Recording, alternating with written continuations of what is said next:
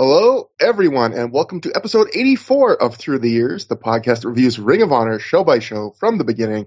My name is Trevor Dame, joined as always by the co-host, Matt Feuerstein. And it's been, I can't believe I'm saying this, but it's been too long for our most, our guest that's had the most appearances. I almost said it with a weird kind of grammar like Claudio Castagnoli was the most money-making man, the most appearance-having man in wrestling podcast history.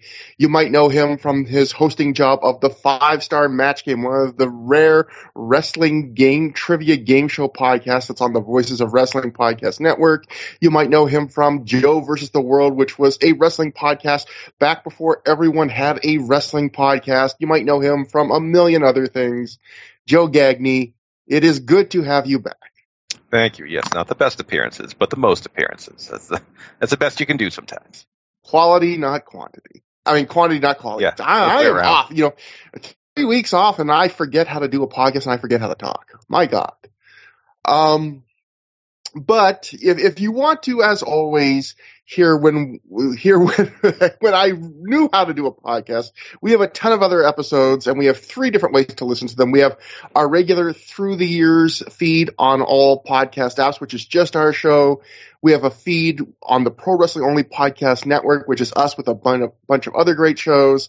And then we are on YouTube, where it seems like between episodes now, Matt, we get like 1 or 2 new very nice comments from people on YouTube every time. Like more than other avenues, we just get people that are saying really nice things on YouTube. Yeah, YouTube is the place to be, especially now that apparently, according to my Twitter feed, everyone is leaving Spotify in anger. So I guess if you want to listen on YouTube, we're there for you. Absolutely. Listen to all your Neil Young and ThROH The Years on YouTube. I'm sure that's what Neil would want to. We should make that our YouTube channel description. Listen to all the Neil Young and ThROH The Years that your heart desires on YouTube. Listen to Harvest and this review of Jay Briscoe versus Samoa Joe in a steel cage. After about 7 hours of other things first before you hear that review. Yeah, that was the longest. That's the RF episode. But Matt, you have something else to plug because I believe since the last episode and this episode, you appeared on another podcast. Our good friend Alan Cunahan, his Pro Wrestling Torch show. You were on that. Am I correct? I have not gotten a chance to listen to it yet. Yeah, I'm behind a paywall again, which is just always really weird for me. Like, it's just like, I mean, you should pay to listen to Alan and for the Torch, but do not pay to listen to me. That's the worst financial decision anyone could possibly make. But it was a great time on the show. Alan always does a great job. We talked about the history of wrestling over the past 21 or so years in the Hammerstein Ballroom, and that was the day before GCW had their show in the Hammerstein Ballroom, which I attended. And the show is not about that, but yeah, it was a fun time, and we got to go down memory lane, talk a little bit about some ECW, some WWECW, and of course some Ring of Honor. So it was a good time. I mean, I don't know if there is a Trevor Matt. I mean, look, we have a bunch of listeners to this show. We do good, but like, I have no idea if we have any fans that are like. We at ThROH The Years are never going to put people in the position of paying for our show. But I will say, if you really can't get enough of Matt and I together or separately talking about stuff, I mean, by now we've done individually and together Alan's show a bunch of times on the Torch. So like, if you've never subscribed, a 1-month subscription, the Torch does sales pretty frequently where it's like $1. They seem to do that multiple times a year. I mean, there are a bunch of extra hours of us talking about wrestling and goofing off on Alan's show. So if you really can't get enough of us, and I mean, I can see why you wouldn't be able to get enough of Matt, but if you can't also get enough of me, well, you just can't get enough of Matt because Matt's done a bunch of solo stuff with Alan. I mean, I think a 1-month subscription is worth it. There's a bunch of extra audio from us there. But yes, and just as a warning, so there's a snowstorm starting outside my window, but also there's extremely loud music playing outside my window, and I've never heard this before, and so if you hear any music in the background, I apologize. My windows are closed. So somebody is either singing or blaring music in the middle of a snowstorm. I don't understand what's happening, but that's some extra accoutrement for the deep vein thrombosos on today's episode. Well, I can't hear anything, so I think that's a good sign. or it's a bad side of my hearing. But either way, there's a few little news tidbits that happened between the last Ring of Honor show we're covering and this one. One that tickled me quite a bit, so we'll just get to them now. This one is not the one that tickled me. This one's just kind of more mundane. But from The Observer at the time that was talking about TNA's upcoming Genesis pay-per-view in 2005, Dave wrote, Nigel McGuinness will likely debut for TNA on the show, either in the pre-show match or possibly in a prelim, which that's kind of the same thing, Dave. Anyway, stories of doing a Ring of Honor versus TNA feud that went around the internet for him are highly unlikely and had not even been talked of internally. So this would come to pass. Nigel would, in fact, I believe he was on the pre-show match that was on like the free or whatever, and I believe he lost to Shark Boy. And it's funny because Nigel then does not wrestle for TNA for years. Like, Nigel continues to be one of those guys. He's right up there with Paul London for me, of all the guys we've covered on Through the Years so far, of how did someone not, like, snatch this guy up and push him? Not just snatch him up, but push him. Like, the idea that TNA had enough interest in him to, like, book him for a match, and they were like, oh, yeah, you can lose to Shark Boy, and then that's enough. Like, it's crazy to me. But then we also have, this is the story that did tickle me. The Ring of Honor website, this is from October 23rd, 2005, on their newswire. They wrote, we always say that Ring of Honor is all about bringing in the top upcoming talent and letting them make themselves stars. It is a place where talent will rise to the top. This is not just true for the in-ring action, but in the broadcast booth. Ring of Honor has officially made some moves in the broadcast booth. Jimmy Bauer has been demoted to office lackey. If you don't show improvement or have the talent to rise to the top, you will be dropped, and Bauer is an example of this. Ring of Honor now features two of the top upcoming announcers today in Dave Prazak and Lenny Leonard. Both these broadcasters have made the most of their opportunities in Ring of Honor and have earned full-time jobs. Bauer will make rare appearances to make it a three-man team when absolutely necessary. So I always loved when Gabe would sneak in these occasional self-deprecation things like this. You know, on Through the Years, we love self-deprecation. So burying himself in code when you knew back then he wrote the news wires and he was Jimmy Bauer. And it's kind of crazy just to hear, like, think about, we're covering a time where, you know, the Prazak Leonard team was just starting out. And, you know, as we record this, we're not far removed from GCW's biggest, show they've ever run, which was Dave Prazak and Lenny Leonard. So that's feeling old. And then, finally in the news, we have the PW Insider, and this is a quote. This kind of echoes something, Matt, that we talked about, Gabe saying on commentary a show or two ago, but I still think this is a more full quote, and it's interesting. Mike Johnson wrote, when asked about Bryan Danielson settling into his ring as Ring of Honor champion, Gabe Sapolsky commented, quote, we just finished production on the two Bryan Danielson matches from last weekend, and I have to say that I'm even blown away by his work. I don't know what he did on 514 to 917, but he is so much better now and so unique. We really have an opportunity to do something special with this great wrestler now. I say wrestler because that is what he is, a no-frills wrestler. I'll be the first to admit that there is nothing sexy about Bryan Danielson. He doesn't dress like a champion. He has a bad haircut. He doesn't have an outlandish personality. He doesn't tan. He is just a guy that is an incredible wrestler and has all substance in the ring. He is perfect for Ring of Honor now because I want Ring of Honor to be about true skill and substance, and that is what Bryan is. He is so good in the ring that it's easy to book him. I mean, you just have to put him in a 25-minute match and it'll be guaranteed great. However, he is so great that I find it pushing myself to try to be creative in booking him.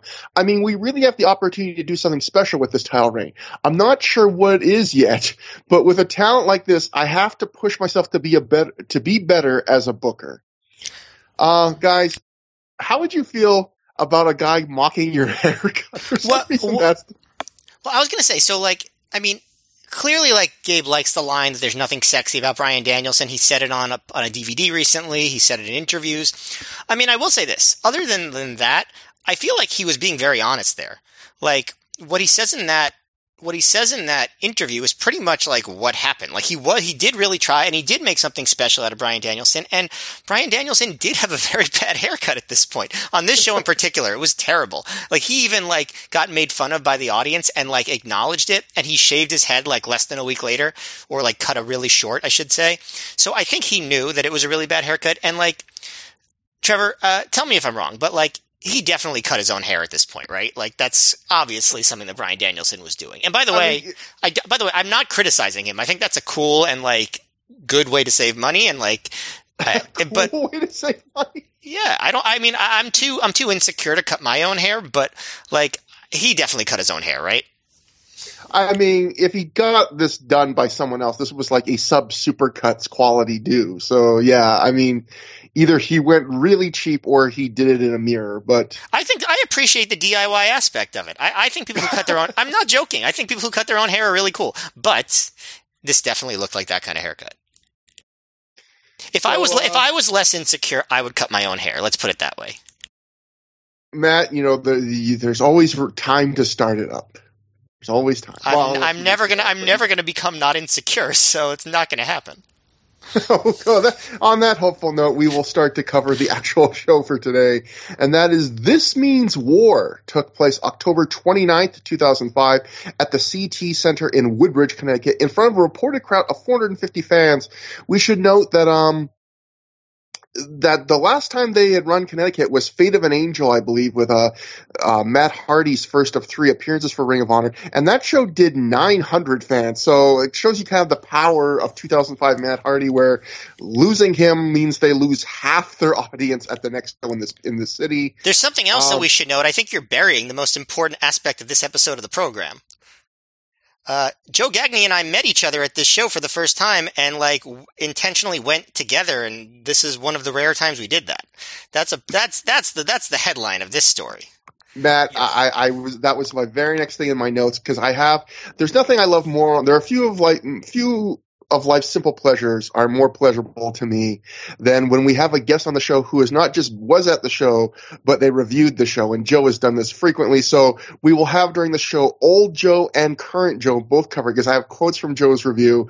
And the first one I will read right now, Matt, is, and I quote Joe from the past: I found out Matt Foy of Sea Dog's board was attending the show. I shot him an email and we hung out the show. Matt is one cool cat. Liar, pants on fire. Yeah. So, Joe, how far was this from where you lived? This venue, about 75 minutes by car. Yeah. Yeah. So for me, it was like 2.5 to 3 hours. So that's why this is the only time I ever made this trip. But I really, really wanted to see Roderick Strong versus Bryan Danielson. I was super into Roderick Strong at this point and really loved Bryan Danielson already. So like that was the match I probably wanted to see in ROH more than any other match. So I was like, yeah, I'm going to make the trip, and Joe Gagne is going to be there, and it's going to be awesome. And it was. But fun fact, so, you know, regular listeners, regular deep vein thrombosas will recall that at Glory by Honor 4, I was late to that show because of my, at the time, weekend job. So I didn't get to, and that was kind of far from where I lived and worked. So I got there late and missed the first match, and they replayed that first match, the Low-Ki versus Jay Lethal, in a very odd coincidence. This time was the second time, because of my job, that I missed the opener, and this time they did not replay it. But Joe caught me up when I got there. Yeah, you missed a good opener, which we'll get to in a little bit. But I remember getting to this place, and like, correct me if I'm wrong, Joe, but like this was a little bit off the beaten path, right? Like this wasn't like right off a major interstate. You had to like drive through like wooded areas, and it was dark and like winding roads and stuff to get to this venue in Woodbridge, Connecticut. Is that your recollection as well? I seem to recall this was for me and I was coming from the different direction from you, but I remember this being fairly off the highway, pretty close. I felt like I drove a while after I got off the highway. So this was the era of MapQuest. So like I printed out directions and I was like looking at them, and it was like I have to like make this turn and this turn, and it was dark, and it was like where the hell am I? And so I finally got there, and yeah, I mean I feel like it was a pretty decent venue, right? I mean it was the sight lines were pretty good. The bleachers weren't super tall, but they were good enough, and like you were pretty close to the ring no matter where you were. So if this venue was closer, I would have liked to have seen more shows there. So how many shows did you end up going to there, Joe? Was it 3? 3, although one of them was not in the building itself. But oh, right. That's for another time. Yeah, I remember that. So I guess I'll just ask this because this is such a foreign thing to me because I live in Western Canada and everything is a drive and not much comes to my area. But you guys both live in the northeast of the U.S., so you have plentiful wrestling options. I mean, Matt lately has been going to shows all the time, making me jealous. But like, do you guys have an upward limit of how far you will travel? Like, is there a thing where like, if a show is really great, I'll make a 3-hour commute or each way, or like, is there a limit? Well, obviously there's always a limit, but like, do you guys have a kind of a preset limit in your head of this is how far I will travel for a show? Especially when you guys have options that you probably don't have to travel very far that are very good options. Yeah, I'll just say, I mean, it's a little different when you have a family and whatnot. You Yeah. don't want to be out at all times. Like, I try to keep it usually within an hour. When, there was that takeover in Connecticut they had where Adam Cole won the title, that was like 2 hours away. That was really the limit. Like, all right, yeah, this I'll make the drive for. But normally, back when I left my house, I try to keep it about an hour. And, things like when Beyond Wrestling ran weekly, that was like 20 minutes from my house. So that was always a very simple drive. Nowadays, when I have return to shows, they're probably about an hour is where I'll try to keep it. Yeah, for me, I mean, back then I would have been more willing to make big long trips than I am now, even without a family, just like I'm older and it's tiring. But, so like at the time, I'd say this was the only time I made that long of a drive for an ROH show, like the 3-hour drive. This is definitely the longest I've ever done anything like that. But I will travel far for like a really big show if I can make a trip out of it, make like a vacation. Like I went to All Out in 2019 and like I spent a week in Chicago, like I made a vacation out of it. So like that was worth it for me, if that makes sense. Yeah, I mean, I would say, and this was more like 2.5 hours more rather than like 3 hours, but I feel like 3 would have been the upper limit. Maybe for like a really, really, really special show now, I would do a 3-hour drive if I didn't have anything to do the next day. But it would have to be like a really big deal show. Like Joe, like you've gone to come to New York a few times for like when they've had WrestleMania weekends in the area, right? But I guess you've stayed overnight, right? It wasn't just like a drive and then drive back, right? Yeah, no, that was a couple day trip, pretty much because WrestleMania has so many weekend shows. You just kind of make a couple days of it. Yeah, and I'd probably travel as far as like Boston for something similar to that by car also. Chicago was a flight, so obviously like that was a little bit different. Yeah, I'm going to be honest. I asked you guys that question to try and make myself feel better because one of my biggest wrestling fan regrets is like during this era, Bryan Danielson was already my favorite wrestler and he would wrestle being a Pacific Northwest guy. Occasionally he'd work for like ECCW in Vancouver or, places in Washington State. And there was times I was very close to biting the bullet and making a trip, but I never did. And it was because to get to a show, even the closest shows that he would have been to in my area would have been like 5 hours, 6 hours each way. And I was like almost on the board, like, well, maybe I can just pull an all-nighter or do I really want to go stay at a hotel to see Bryan Danielson? And part of me to this day is still like, oh, I should have done that. It would have been a neat thing to say I saw him during this era. But for me, not one of these fancy pants Americans in the Northeast where like, oh, I can only go in an hour. Like for me, it was like, do I want to try like 5 to 6 times that? That was my only chance. And I was on the fence and I never did it. And I still kind of regret it. Well, you still have a chance to do it, and if money's an issue, just cut your own hair for a few months and then you'll be able to go to any wrestling show you want. Yeah, I believe it's like 2 haircuts for a standard show, 3 haircuts, you can go to WrestleMania, I believe. That's right. That's how it works. But, right. We opened the DVD with, Jade Chung back. Oh wait, I forgot one other piece of news that kind of sets up the show, which was, this is kind of a historic show in a couple ways that people don't really know. And one of them, or they know, but they don't really think of. But one is, Samoa Joe missed this show, and then we'll go to the Ring of Honor Newswire, their website Newswire. They wrote, unfortunately, Samoa Joe will have to miss the October 29th event. We apologize for this cancellation. We will make it up to you now by announcing a huge main event quality match that will have ramifications on the first top 5 rankings. October 29th in Woodbridge, Connecticut, just outside of New Haven. We'll see AJ Styles versus Austin Aries, with the winner making the top 5. If Aries wins the title on October 29th, he will defend it, which that must have been a typo because he was not wrestling the title. He will defend it versus Styles on this event, and the already scheduled Danielson versus Strong match will be a first spot in the top 5 rankings. So, yeah, that's like I forget if they were prior booked for this, but the original plan for the show was supposed to be Samoa Joe versus Christopher Daniels, and obviously Joe misses the show. And so it kind of, I forget if Aries and Styles were previously scheduled for other matches, or if this was made just as a make good kind of that was one of our top matches. We got to replace it with something significant. But, I believe you were talking to me on Messenger a couple of days ago about how there's a quote that comes up where they say something like that this is the first show that Ring of Honor show that Joe had missed in like 61 or something shows. And I believe you think that number is different, right? Like that was not the correct number? Well, okay, so if this was show 84, right?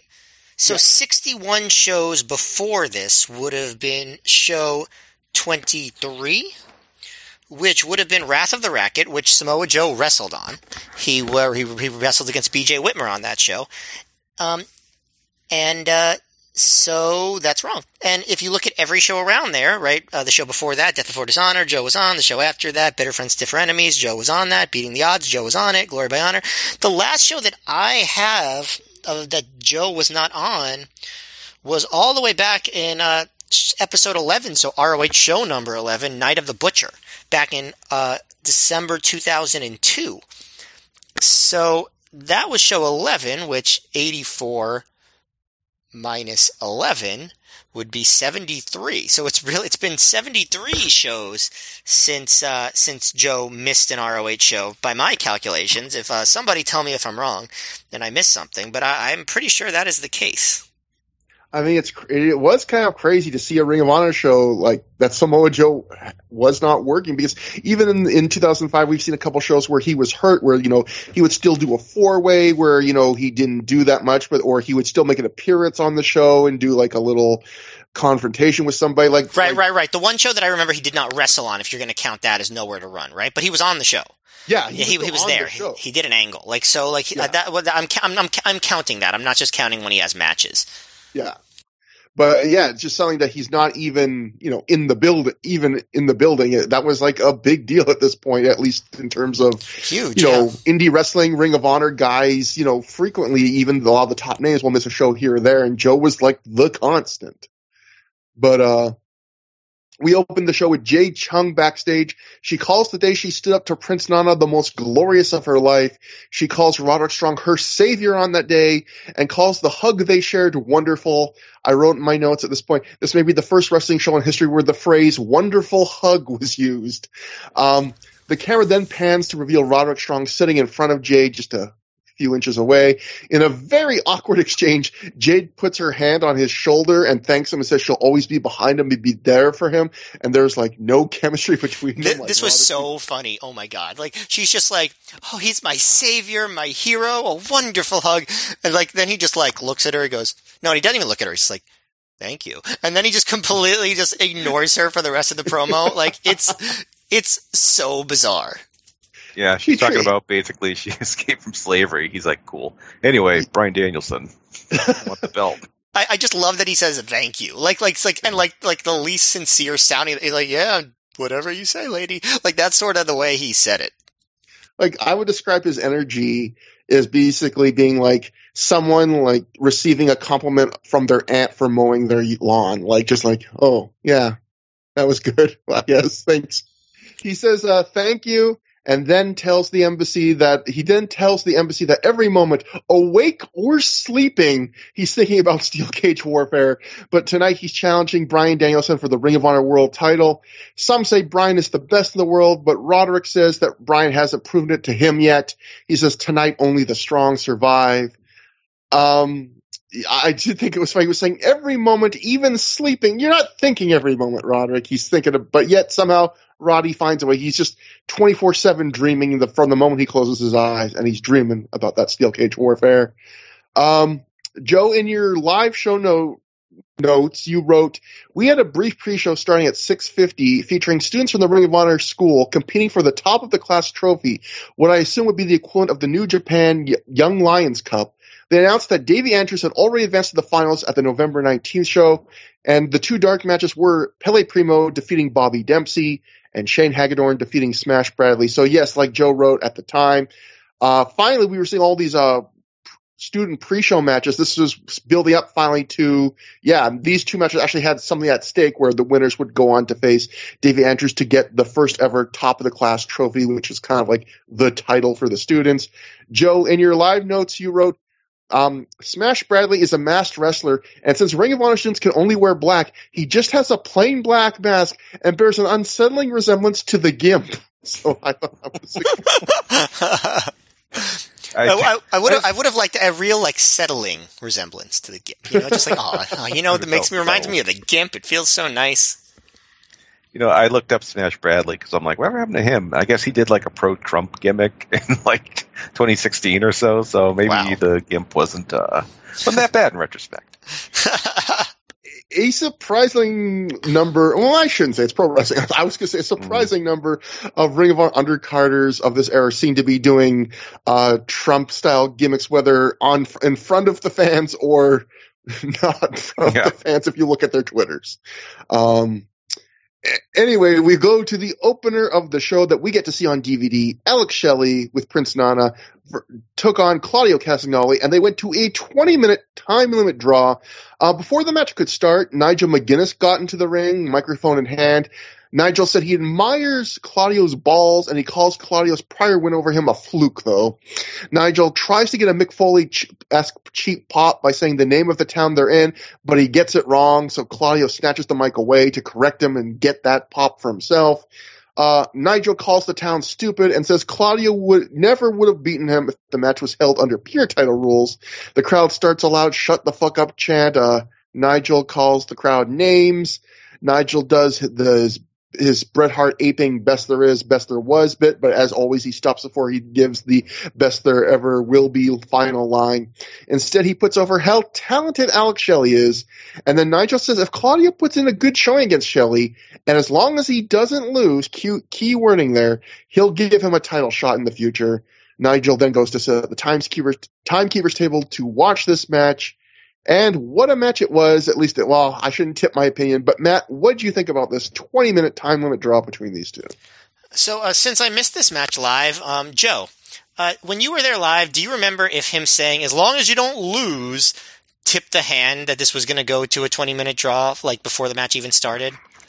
I don't. I don't remember that. All right. I probably just assumed Claudio would win. I don't think it telegraphed a draw because I don't think they were all that common in Ring of Honor at the time. You two could speak more to that than I could. No, I mean, pretty much I can only think of maybe a couple, one or two other 20-minute draws.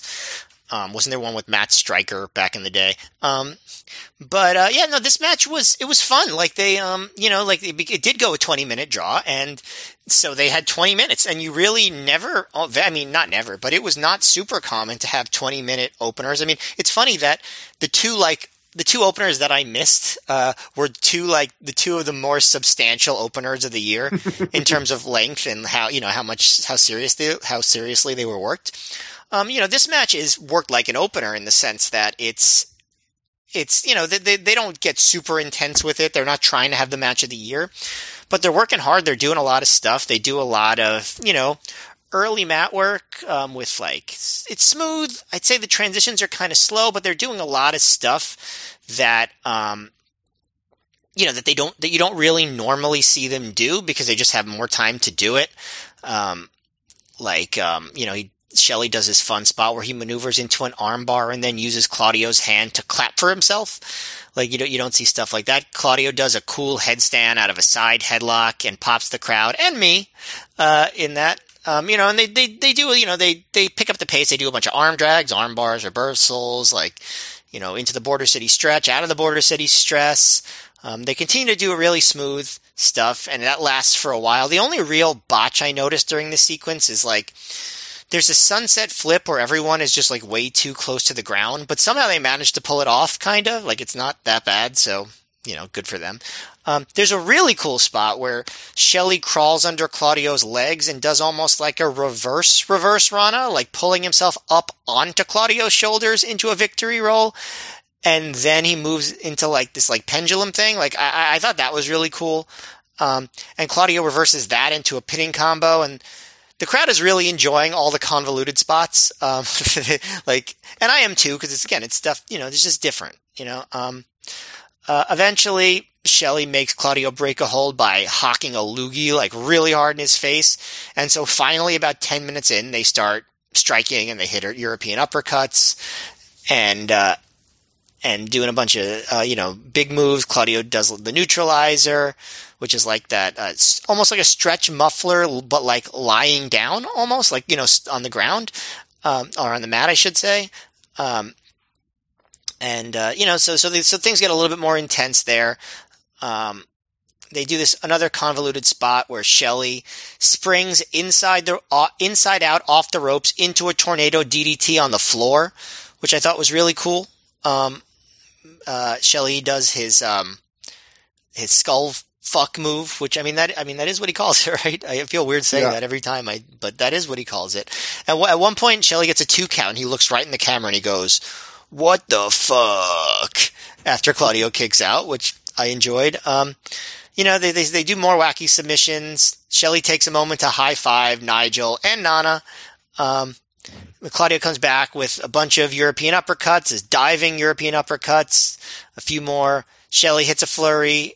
Claudio does a delayed vertical suplex, which I was like, that was like the 19-minute mark, and I was like, Claudio, maybe you should not delay the vertical suplex at this point. And the crowd actually loses count because it's a very long vertical suplex. The one criticism I would have is that even as the time is running out, there's not a huge sense of urgency.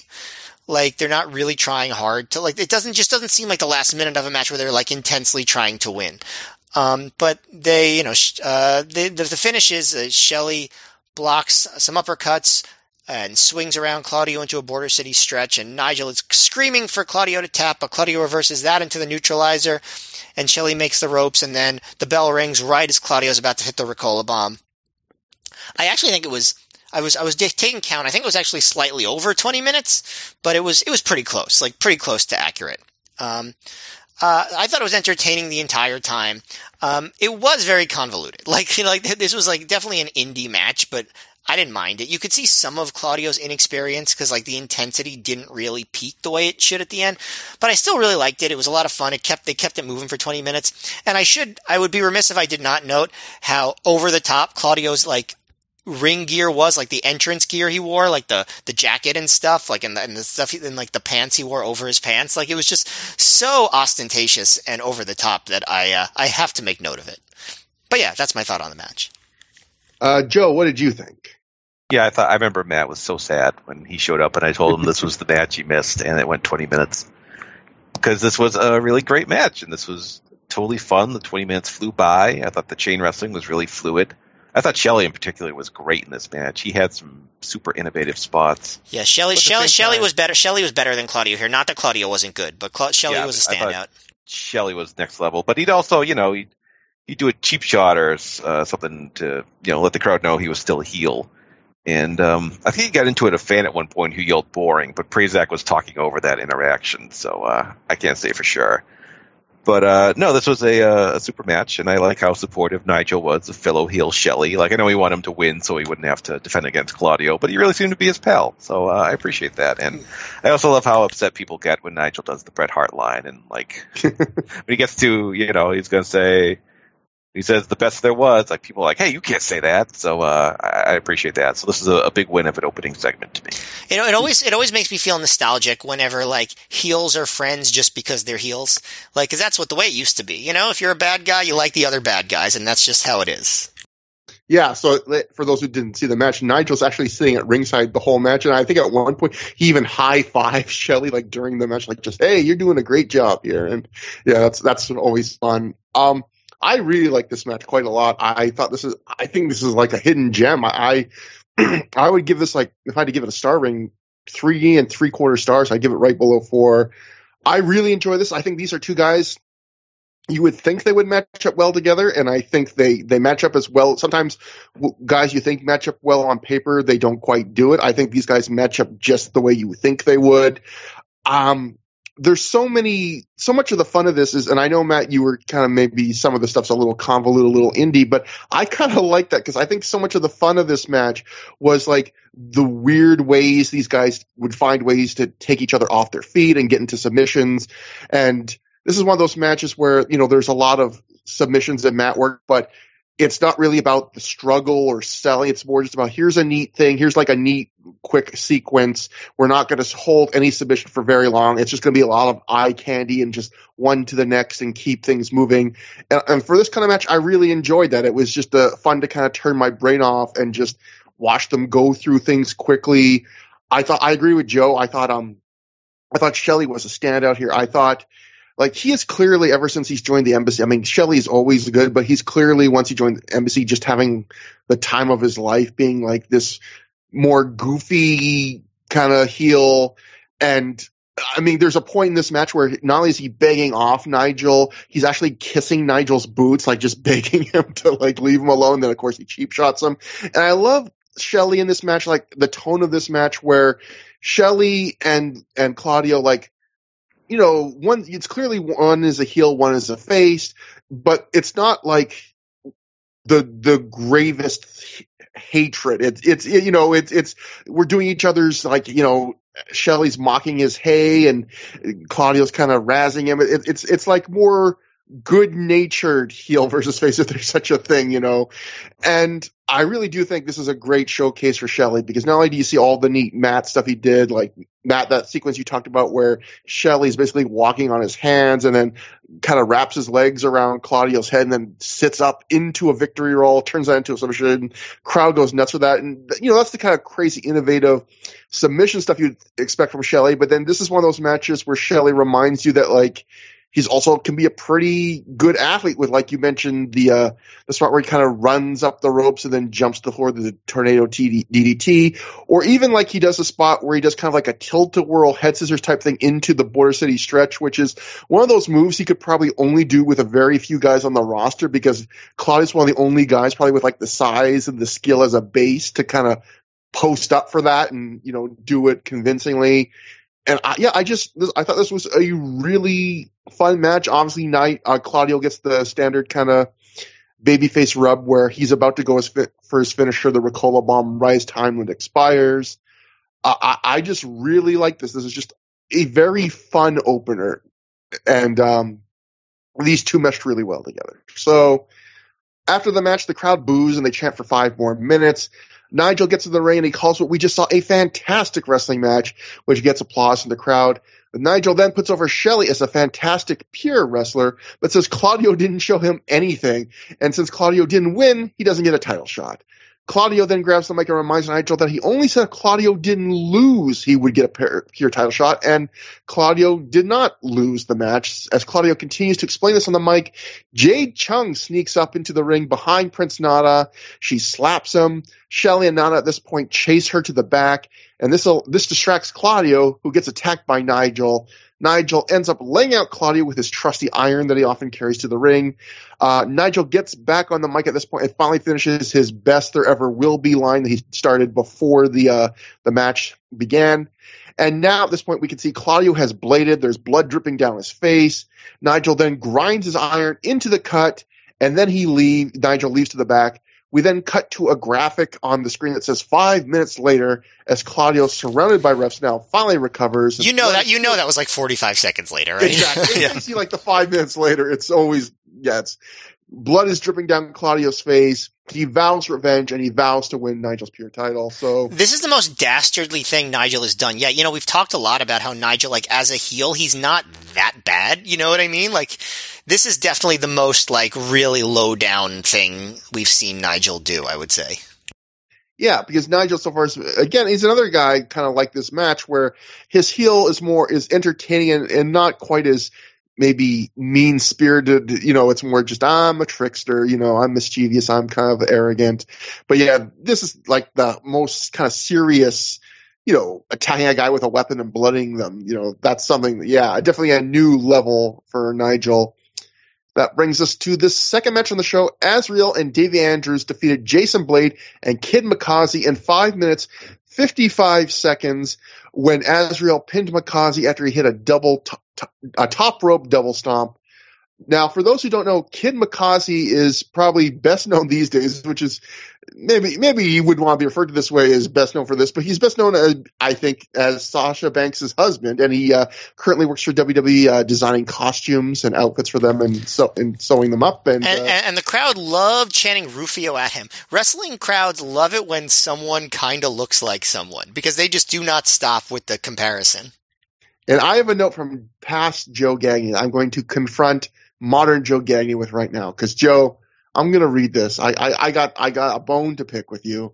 You wrote in the past, covering the show, Blade and Makazi are local guys getting a shot. I will give them credit for having fancy matching tights, which actually got a matching tights chant.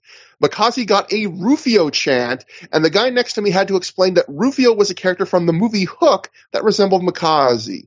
I think I'm officially too old to go to these shows. Joe, I just want to point something out. You're a little bit older than Matt and I, but not much, just by a few years, I think. I'm just going to say this, Joe. This show happened in 2005. Hook was a movie that came out in 1991. You don't get to play the I'm too old for this card on a movie that was 14 years old at the time of the show. Joe, you're not 80. No, but I was too old to have. I didn't see Hook at the time. I was too old for that, so... That spoke to a younger generation. Hook was fun for all ages, a Steven Spielberg movie. Hook was no fun for anyone. And well, please don't clip that out and send it to Taz. Well, I will just say this: it's recorded for posterity on the podcast. Forget Hook the wrestler for this moment. We all love him, we know it, but we're talking about the movie, and people are going to be mad at you for saying that about that movie. Do not send Hook the movie. So, Joe, what did you think? What does current Joe think about this match? Well, I guess they didn't teach that wrestling was fake at the Ring of Honor Academy because Davey Andrews was just a crowbar in this. Man, he was just killing God, dude, it's not real. He did a slingshot double stomp that looked like he just killed Jason Blade. And there wasn't a lot of structure to this one. The moves were nice, but it seems stuff just kind of happened. And there was I know both Blade and Makazi basically powerbombed themselves on the floor doing dives. So, fairly entertaining for a couple of minutes, but not a lot of substance. Kind of a junk food match. Yeah, I actually thought this overachieved for me. I mean, on these matches where we've seen Matt and I, we've seen so many of these, and probably Joe, you've done enough shows with us. You've probably seen more than a couple of these matches where they bring guys in that have either only worked one match for Ring of Honor or never worked in the case. I think Jason Blade did a pre-show match or something, but I believe this is Kid Makazi's debut. And we've seen so often these guys, they get 4 or 5 minutes, and in a match like that, really all you can do and all I expect from you is to try and do as many cool spots to get a second booking, because it's really hard to kind of do a lot of character work or tell a story, I think, in 4 or 5 minutes, especially when it's a tag match and you're dividing that time among 4 people. But it feels like in 2005, we've seen a lot of these matches where they don't even get to do that, whether they're being told backstage to not go too crazy or whether they're just wrestlers that maybe that's not their thing to do, kind of just a bunch of crazy spots.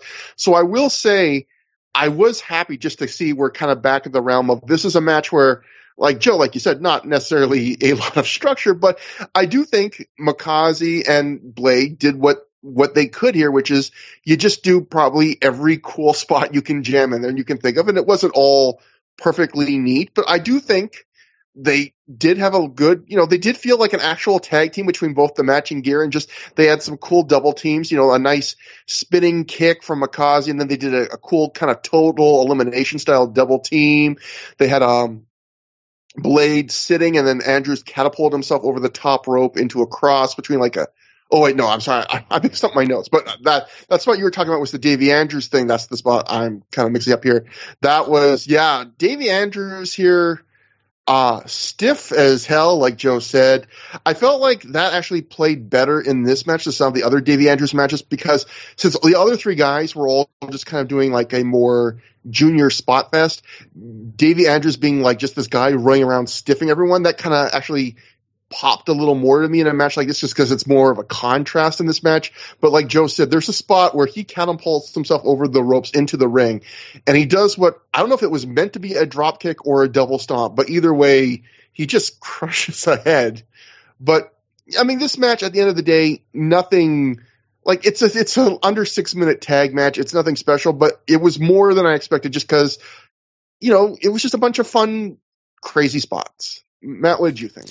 Yeah, I'm with you, Trevor. Like, I thought this was fun. Like, it was a fun, like, scramble style match. I liked Andrews in this. Like, I thought his stiffness, like you said, it added something to the match that wouldn't have been there otherwise.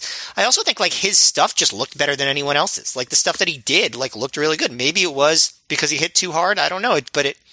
Like, if I were to say who impressed me the most in this match, I probably would have said him, like, honestly. But Blade and Mikaze did well. I think Blade better than Mikaze because, Mikaze did some cool stuff, but there was some awkwardness. Like, there was a point where he leapt off of Blade's back onto Andrews on the floor, and that was kind of awkward. Some stuff like that. But in general, I thought it was just fun. Like, it was just moved fast, and it was fun. There was one part that I thought was interesting that, like, Dave Prazak, for some reason, started, like, really giggling when Blade and Mikaze hit a double Japanese arm drag, but I don't know why it was funny. Like, I thought it was a good move. But otherwise, yeah, I thought it was a fun little whatever it was, Like, there were a lot of long matches on this show, and this is one of the short ones, and I thought it did its job. And I was actually kind of pissed when the crowd was chanting Rufio, not because I was like, man, I'm too old for this 1991 movie, but because this was one of those matches where I felt like these guys were breaking their necks to try and like entertain the fans. Yeah. And so the crowd was like, this crowd, I agree. When you combine Matt and Joe, I guess it's kind of spoils things because this crowd at some points did seem to be like one of the early examples in Ring of Honor of a crowd at times that was more into just like goofing off than like enjoying the show. Well, I mean, I guess that's the one way of enjoying the show, but like these guys were, doing big spots and they're just chanting fucking Rufio and like laughing to themselves. Yeah, I didn't like the Rufio chants either, but I think overall this was a good crowd. Like in terms of like they made noise, like, and they were into the matches. Like, you're right, there was times when they did some annoying stuff, but I think overall it was a pretty good crowd. I think you I can't trust you guys on this. You got a dog in this fight. So, next up, we've got Ricky Reyes, scored to the ring by Julius Smokes, defeating Mitch Franklin in 22 seconds when he made him pass out in the Dragon Sleeper. I have a lot to say about this. No, I'm just kidding. So this was, in fact, the debut for another Ring of Honor student, Mitch Franklin, who maybe fans would know better as his later gimmick, Grizzly Redwood. It just continues the storyline of Ricky Reyes destroying all the Ring of Honor students. After the match, a student or staffer checks on Mitch and Reyes chokes him out too. The crowd chants for Reyes to get the ref, and Reyes looks open to it until the other rest of the come to the ring, and then Reyes just like, never mind, and walks away. But I like the ending moment where Smokes walked over to the ref and started intimidating him by putting up his hands like they were claws. Like, he just held up claws at the ref, and the ref went, oh, and like he jumped back, like all startled. Joe, do you have any thoughts on this? Because past Joe had a great note about around this time.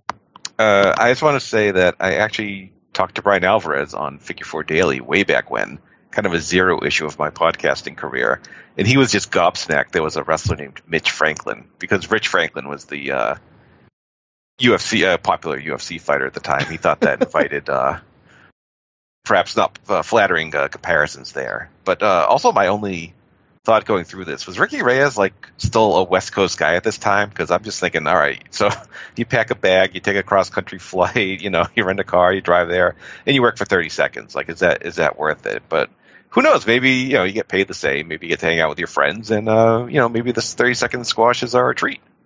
Yeah, I was thinking similar on some of these shows where it's like, man, they're investing a lot in Ricky Reyes at this point in terms of giving him the squash kind of monster gimmick, and especially on an indie, you're booking a guy, no one's buying these shows for the Ricky Reyes squash matches. But Joe, this is not necessarily about this match, but this is where it came up in your live report, and this is another great great note from you. You wrote, by the way, whoever had the horrible gas in our section of the bleachers, I hope you burn it.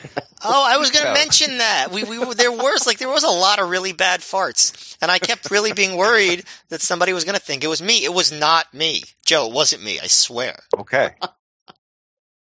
I never thought it was you, Joe. Never. I appreciate it. I probably should be a prime suspect, but no, it was not I either. I wish, Matt, it was, because it would have been great if, like, after 17 years, this would have been when you finally fessed up. Like, Joe, all these years later, you know, people were born, they're almost becoming adults now, and now I'm going to tell you it was me. I have farted at inopportune moments, for sure, but that was not one of them. I mean, we all have, right? I hope. I hope. Next, Ring of Honor World Champion Bryan Danielson is backstage. He points out how Roderick Strong has a lot of momentum right now. He recaps Roddy's recent wins, but then he says he can't let Roderick defeat him tonight because Roderick wrestles for corporate America. In other words, TNA. Bryan talks about how in his native home of Aberdeen, Washington, they just shut down 2 sawmills. The corporation wasn't losing money. They just wanted their shareholders to make a little more profit. Bryan says that fires him up and says he can't let his title fall into corporate America's hands. The Ring of Honor title's independent. It's freedom, and Roderick doesn't deserve it. He hasn't proven anything to Danielson. So Danielson early on, it's funny to see how, like, you know, we're going to see later on, he kind of finds what he needs, I think, like what the thrust of his character and his title reign is going to be.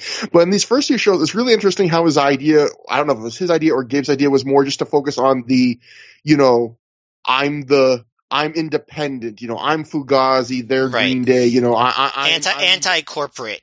Yeah. Yeah, and the corporation he was raging against here was Weyerhaeuser, who I guess does a lot of like logging and like sawmills and stuff like that. And also he was wearing this shirt, which I'm sure you've noted, Trevor. I love this shirt. It's like just bright yellow, and it just has a bunch of smiley faces on it, and it basically says and then there's a smiley face, happy. I, smiley face, see. I, smiley face, music. I, smiley face, sunrise. I, smiley face, wind. I, smiley face, peace. And I, smiley face, liberty. And I never saw him wear this shirt again. And man, I hope he still has it. That's gotta be somebody's shirt, right? Like, I mean, cause he's lately was wearing PWG guys' t-shirts. So he was wearing Top Gun Talwar, and he was wearing, I forget, somebody else's shirt. So I assume it's like... So that was a wrestler. What wrestler would have that shirt? I'm not sure. I'm not even sure if it is or not.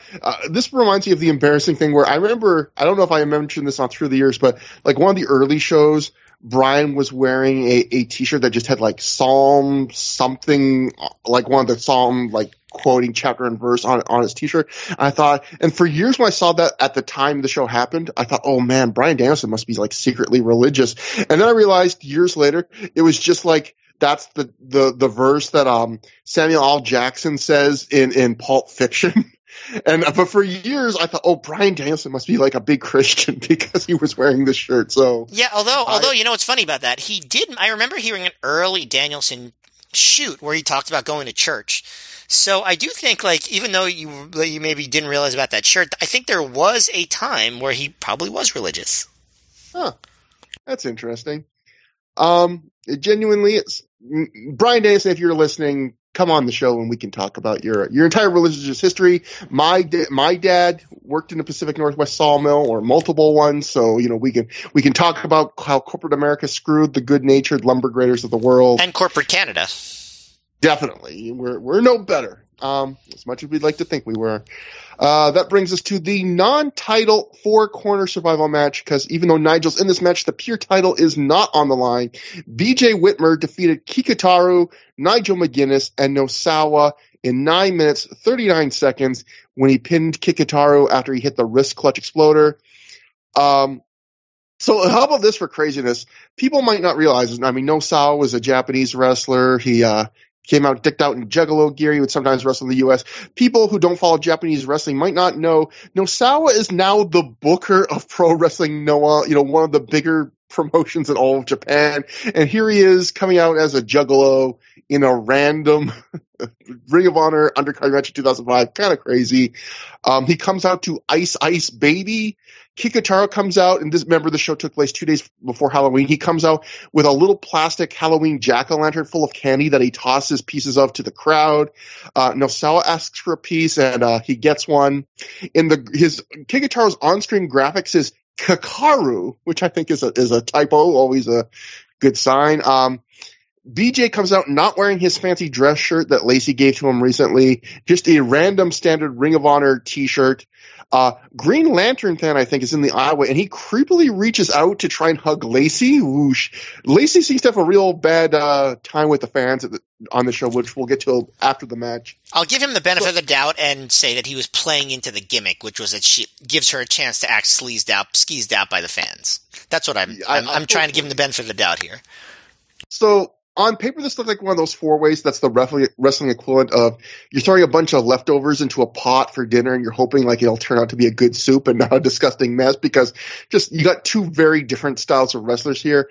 In practice, rather than being a complete miss, this felt more like two separate matches, because I would say Kikutaro and Nosawa wrestled for about half the length of the match at different points. They did a bunch of comedy with a few fast exchanges that no one was going to confuse for like Loki versus Amazing Red, but they were at least trying. They threw like a million Shining Wizards to the point of intentional comedy. Whitmer and McGuinness, when they're in there with each other, they work a couple very brief exchanges. That's what you would expect to them, more the hard-hitting stuff, you know, what you would expect from two guys that I believe when they wrestled recently, they talked about how they had both suffered, like, got knocked out during their match, so they kind of resumed that kind of work. The thing that feels weird in this match is when those two kind of separate matches interact. Like when you see BJ after an exchange with, I believe with Nigel, is, you know, all beaten down and he's crawling for a tag and it feels very like, oh, you know, standard like hard fought match. And then the camera pans and you realize the person he's reaching out to make that hot tag to is freaking Kikutaro in his goofy gear. And then it's wild to see like likewise like Kikutaro take a stiff running Nigel McGuinness European uppercut in the middle. Like it just feels like this is like a cartoon characters wrestling, you know, action movie stars. It's just such a weird blend and, you know, doesn't always work. Overall though, I'd call this match average. It wasn't boring. It just felt incredibly random, and, you know, Nigel does feel kind of wasted here because, like, you know, you could have had him do a lot of things and he's just kind of watching a comedy match and nibbling at the corners that I would describe. But Matt, what did you think about this? I'll probably be the high vote here. I enjoyed this a lot. Like it was very entertaining. I thought didn't overstay its welcome, and I thought Kikutaro, like, he did just enough comedy here. I don't think he was as over the top as he's been in some other matches. Like he didn't do like the slow motion stuff or anything like that. But there was some fun stuff. Like I really liked the Nosawa and Kikutaro stuff, like where Kikutaro does his own 5 count when he gets Nosawa, where Nosawa gets him against the ropes, or like when he gets down and he tries to arm wrestle Nosawa because Nosawa is, quote, very strong. Or like the Shining Wizard party that they have, where Kikutaro goes for a Shining Wizard, Nosawa blocks it, then Nosawa goes for one, Kikutaro blocks it, then Kikutaro actually connects with one, and it's just like, I thought that was fun. I like it when Kikutaro does a little stomp to Nigel's head after a drop down, does the flare strut, but then he bumps into Nigel and yells, "Oh shit!" before Nigel hits a European uppercut. I enjoyed that. I also thought just like some like the fast-paced wrestling stuff that he did with Nosawa was fun. I thought Nigel played off him pretty well. Yeah, the stuff with BJ and Nigel, like, it wasn't super memorable, but like it was such a short match that it didn't really like matter, you know? And yes, it might be a waste of Nigel, but you know what? I'm sure sometimes Nigel wanted to be wasted. You know what I mean? Like there'll be plenty of shows for him. Like he had his big angle, you know? He doesn't have to have a great match on the show. Yeah. There were other long matches. So, there was one point where BJ hit a big exploder and Kikutaro kicked out. So then BJ hit the wrist clutch on top of Kikutaro's head and got the win with that. And I was wondering, was Kikutaro supposed to kick out that first time? Cause he doesn't seem like a guy that would kick out of one of BJ's big moves. But I mean, whatever. I really thought it was short and very entertaining. So I don't know if I'd call it like a really good match or anything, but I thought it provided a fun little different kind of element to the show. It played its role well in the grand scheme of the event overall. Yeah, I agree, man. I had the same thought of like Whitmer, like it seems awfully weird that you have Kikutaro of all people be like one of the guys that needs like the super duper version of one of your big moves. Like Kikutaro's a guy you could probably safely put away with like a more basic move in a match like this, but that was definitely stood out to me too. Joe, what did you think? And did you and Matt get pieces of candy? I think I already know the answer to this, sadly. No, we did. I think we were too far back in the bleachers. No, he didn't throw it to our side, so that really didn't ingratiate him to us. But this was a big thrill for me personally because I was a big fan of that early 2000s Osaka Pro. And getting a chance to see Ebisan or Kikutaro or Kikaru or whatever live was kind of mind-blowing because it's one thing if Kenta Kobashi, a humongous star, makes his way over to the U.S., but this guy who works for this very small Japanese indie ending up in Woodbridge, Connecticut was kind of like, whoa, that's kind of crazy. So, I was already super hyped for that. And yeah, I thought there were some really funny bits when he did his own count did his own ref count. Like I legitimately laughed at that. And I thought the wrestling was, solid overall. I thought this was a nice fit into the card. I was thinking maybe, maybe this would have been better if they did Nosawa and Kikutaro and maybe had BJ and Nigel do their own separate singles match, but I don't think either guy was really in a position to lose at that point. So. And also, we saw BJ versus Nigel singles match a few shows earlier, and this was better than that. Okay, well, there you go. So, yeah, I'd say this was a net positive for the card overall. Past Joe Gagne caught something that did not make the DVD, where he wrote, Ebisan apparently, a.k.a. Kikutaro, proposed to Lacey post-match, who rudely turned him down. I wish this had made DVD. I would have loved to have seen him propose. It's very rude to turn down marriage from a stranger. Very rude. So I met you the first time and you didn't say yes. It's rude. It's just a rude thing to do. And she could have got half of all that candy. I mean, Come on. But something the DVD did catch, and I will make a note. If you watch the show, I found it worth seeing because I thought this was kind of nuts. After the match, Lacey gets into it with a fan at ringside, and she actually spits at them. And it's a moment like, she's always screaming at fans at ringside, after matches. But this felt really real to me. Like she spits at the guy, and then she backs away from him. And then she screams in like what seems like a very real angry thing. She goes, "Do not call me a whore, you fat, disgusting piece of shit." And I don't know if maybe like if she was not feeling, if this guy did not hit a real nerve with her, this is like the best acting performance I've ever seen from her because I really bought this actually. I thought, holy shit, this guy must have said like the worst thing. Well, yeah, if he uses that word, like I don't blame her. Yeah, but I have a feeling, as sad as this is, that she's heard that a lot. I mean, the fans have chanted she's a crack whore at her in unison. So I have to think that maybe this guy went beyond the pale in some way, even more than that. But I'm not sure. But it's worth knowing, anyone that watches this, see if I'm crazy enough. If you don't think the same thing, that she's like legit pissed off here. But either way, that brings us to AJ Styles defeated Austin Aries via pinfall in 20 minutes, 35 seconds after he hit a Styles Clash off the second turnbuckle. Joe Gagne from the past, he wrote a thing in the live report. Again, thank God we have past Joe Gagne. He's really bringing a lot to the show. He wrote another thing that did not make it to the live DVD event. DVD of this. Joe, you wrote at the time, as AJ got in the ring, he was beamed with a roll of toilet paper. So he went to the crowd and found the kid who did it, made him lie down in the middle of the ring, put his foot on his chest, and had the ref count to 3. Then he gave the kid a kick in the butt as he leaves the ring. AJ Styles is A-OK in my book. I remember that now. I totally forgot it, but now that you read that, I remember that. That was wild. There should be a DVD of just the things that did not make the show, apparently. The gas, the proposal, the kid with the toilet paper. A DVD of farts? I mean, that's one of the great ROH mysteries of 2005.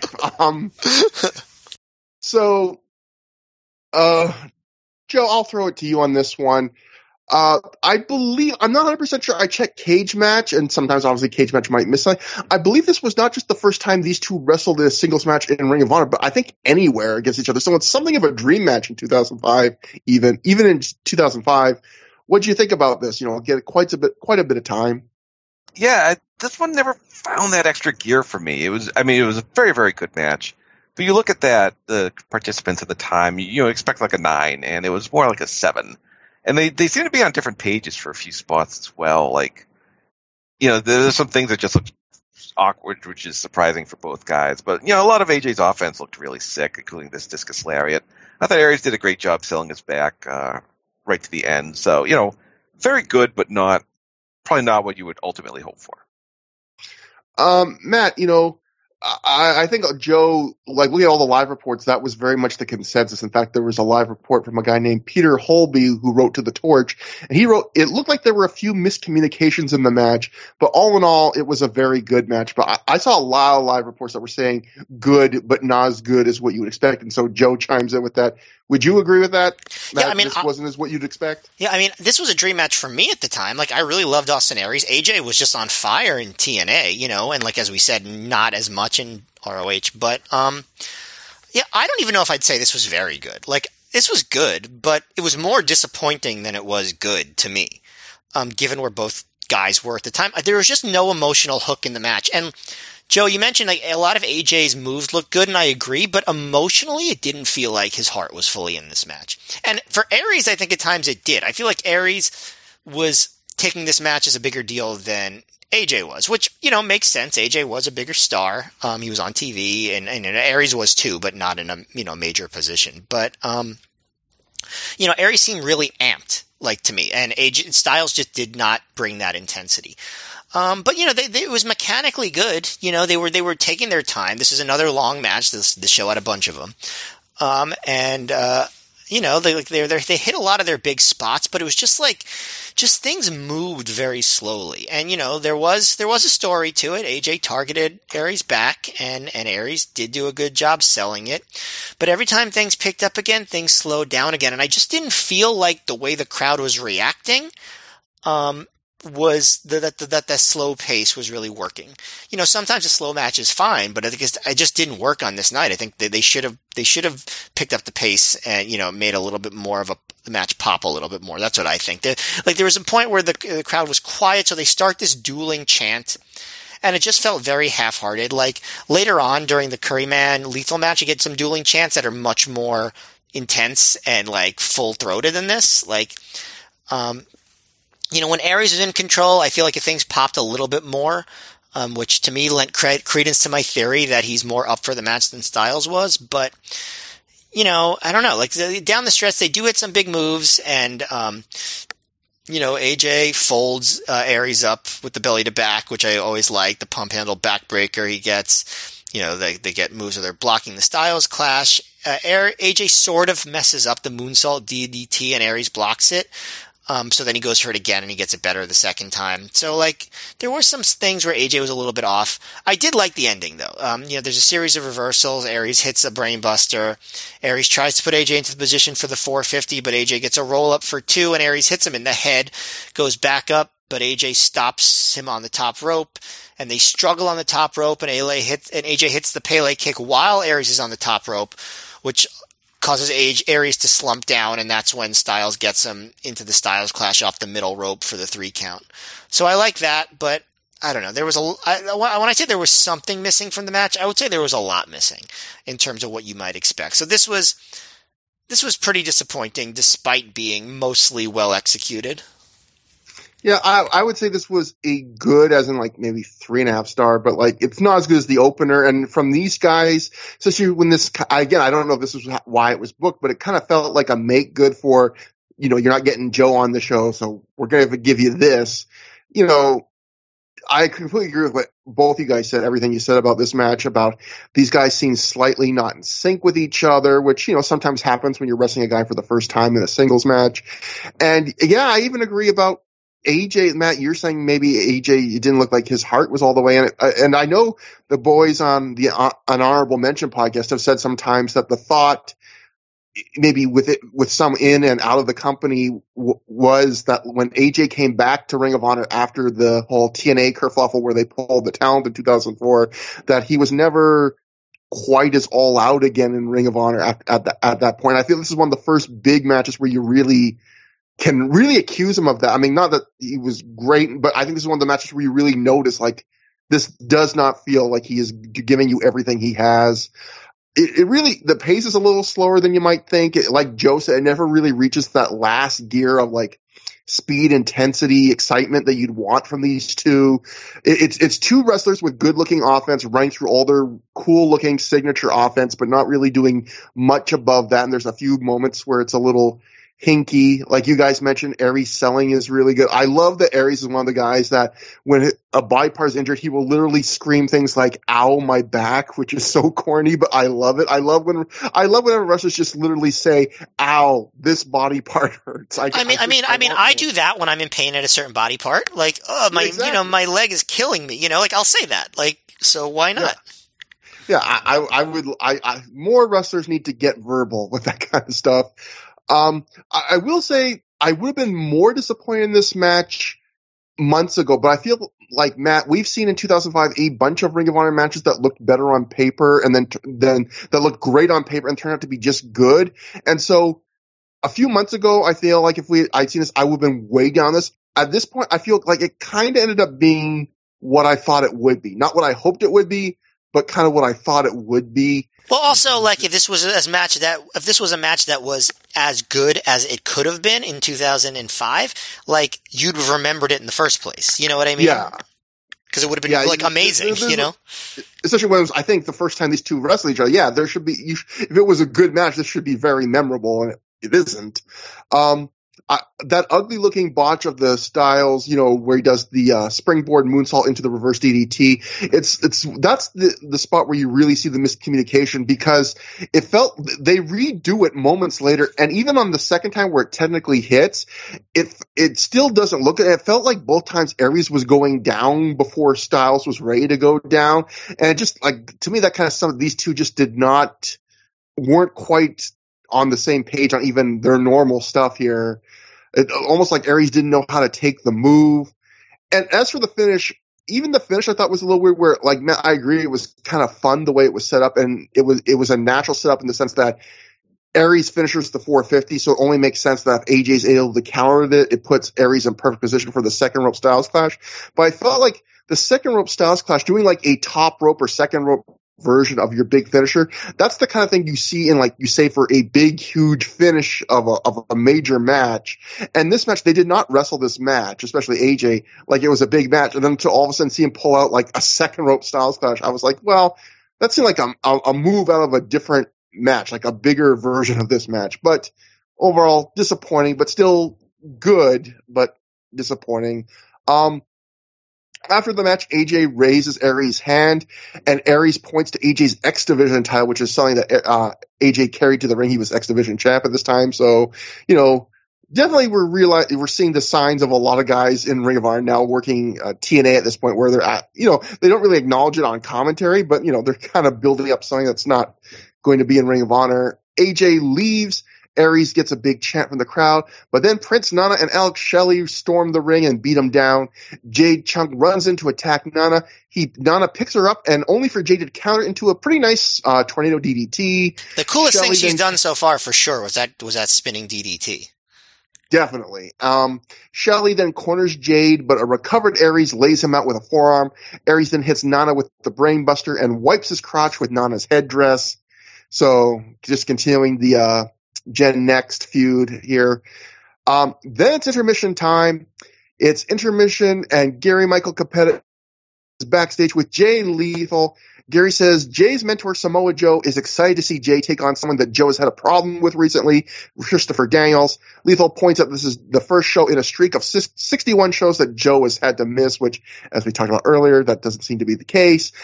Jay promises that he will do Joe's bidding and pin Daniels tonight, and then he says when Joe comes back, they have tag team titles to win. As is always the case with Jay Lethal promos at this point, boy, was he got a lot better in promos, because everything about whenever he even has to carry a short promo, not looking great. But That brings us to our next match. Colt Cabana defeated B-Boy via pinfall in 12 minutes, 25 seconds after he hit a lariat.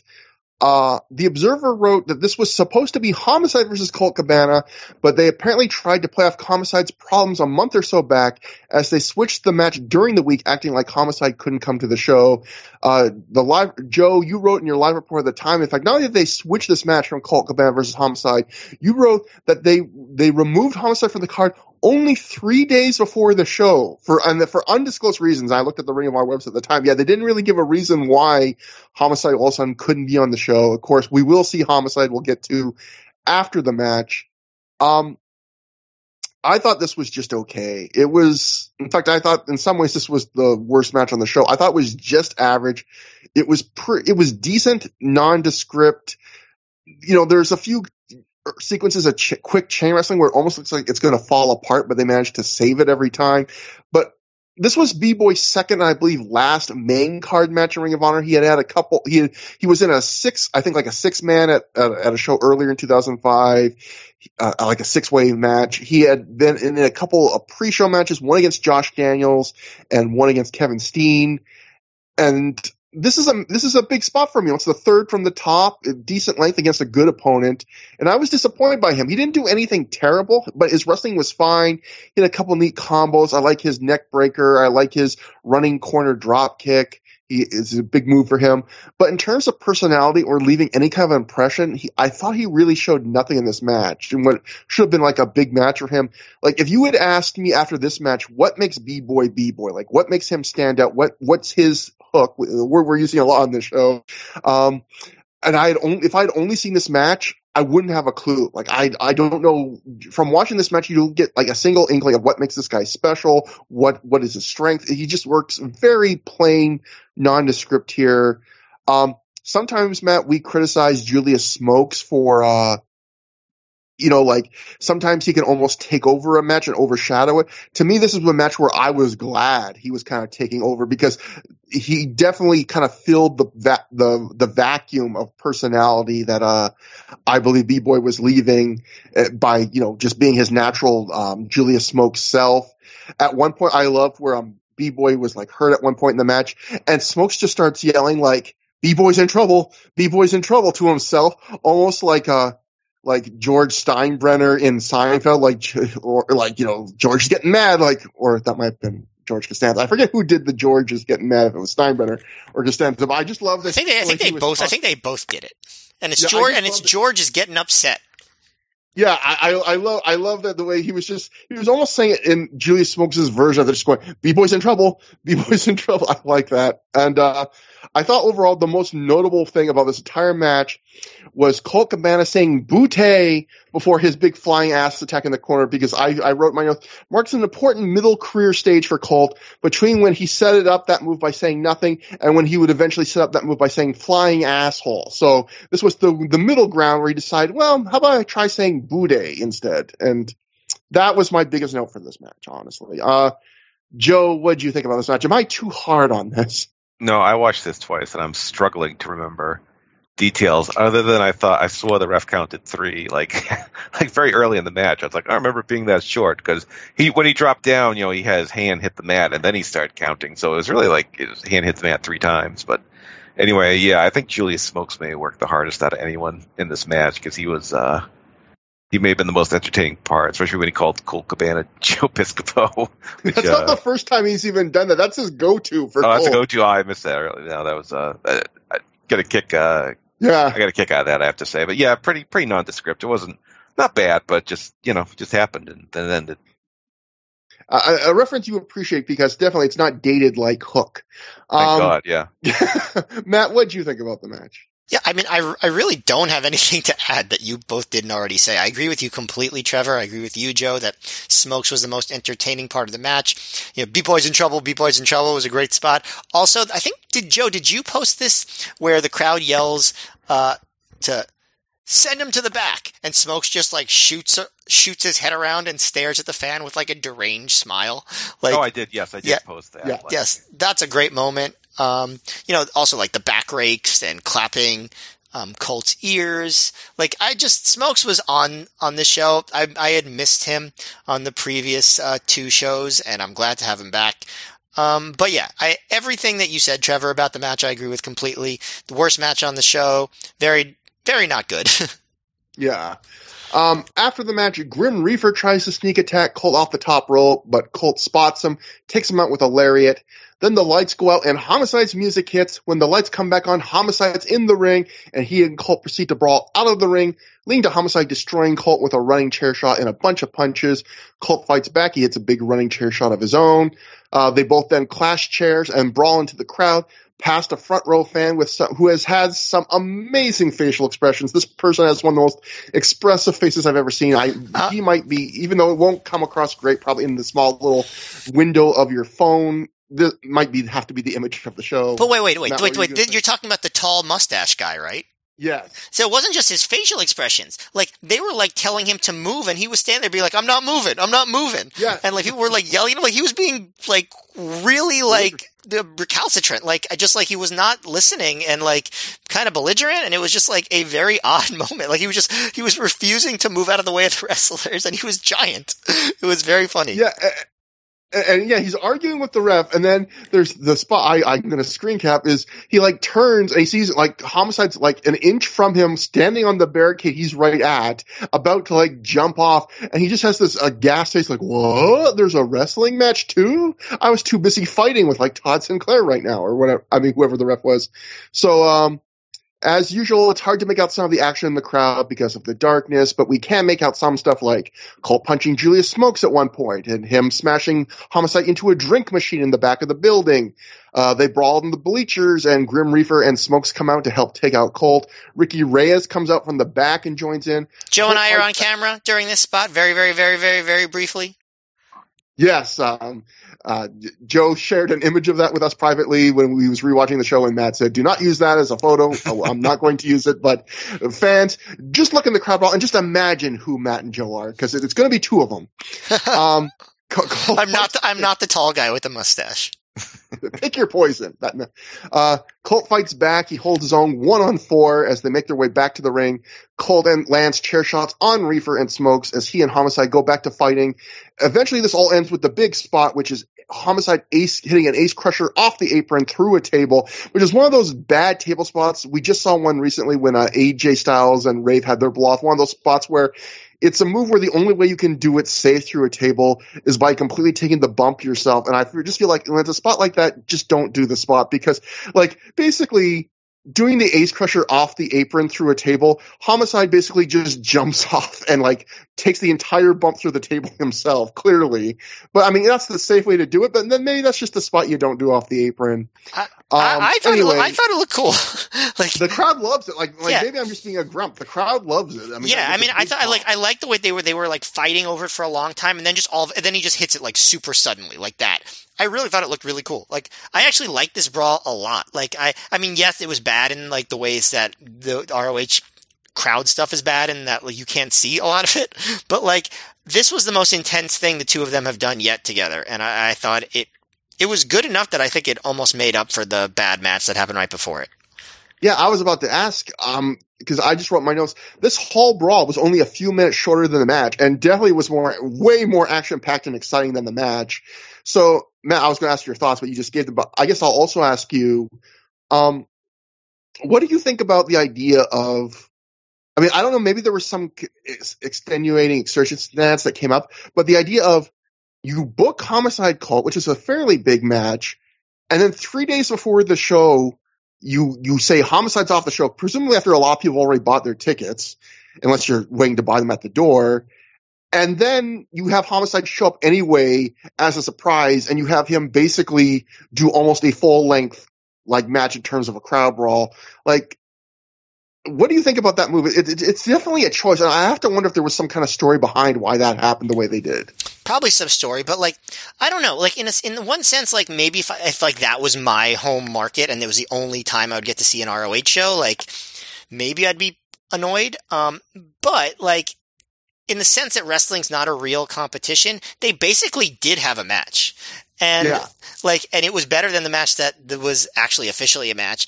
And it allowed, in terms of booking, it allowed them to kind of, let the storyline kind of extend a little bit. They didn't have to, they didn't use up a match on this show so they could do it on another show. And so they let the angle kind of linger a little bit more. And so I thought it worked out in the end. I mean, it didn't bother me, I guess is what I'm saying. But I could see why it would bother somebody who was just going to this show and this show only, and they just get this weird screwy version of what could have just been a normal, exciting match. I could see that side. But for me personally, I thought it worked out fine. Yeah, I can see both sides of it. Joe, what did you think about that kind of stuff, and how fun was it to just see the brawl go right past you?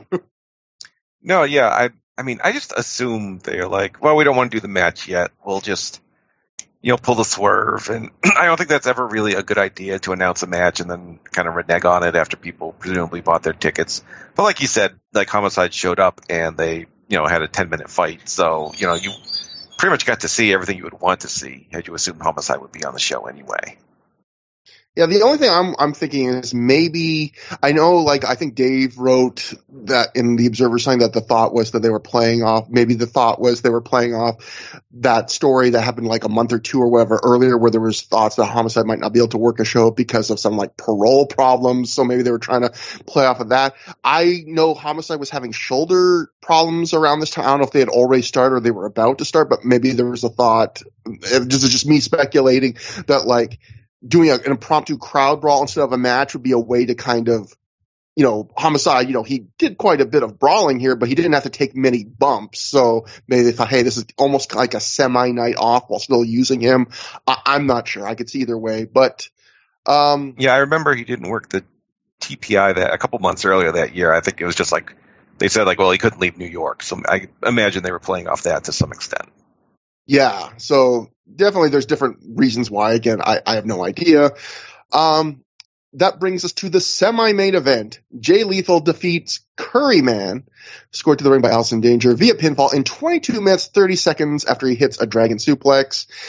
So after Lethal makes his entrance, out comes just Allison Danger in a latex nun outfit, I guess 2 days before Halloween, although she probably would wear this at various points because it's the prophecy. Danger finally gets to talk. I was so annoyed that she hasn't gotten to say anything in months. Yeah, she gets on the mic. She tells us Christopher Daniels can't be here tonight due to the birth of his son, which was a thing that had just happened, I think, the week before. The crowd boos. Some of the crowd cheers this. I saw some live reports that say some people booed it. I mean, I guess there's a mix of reactions, but of course there's going to be some assholes booing it. Yeah.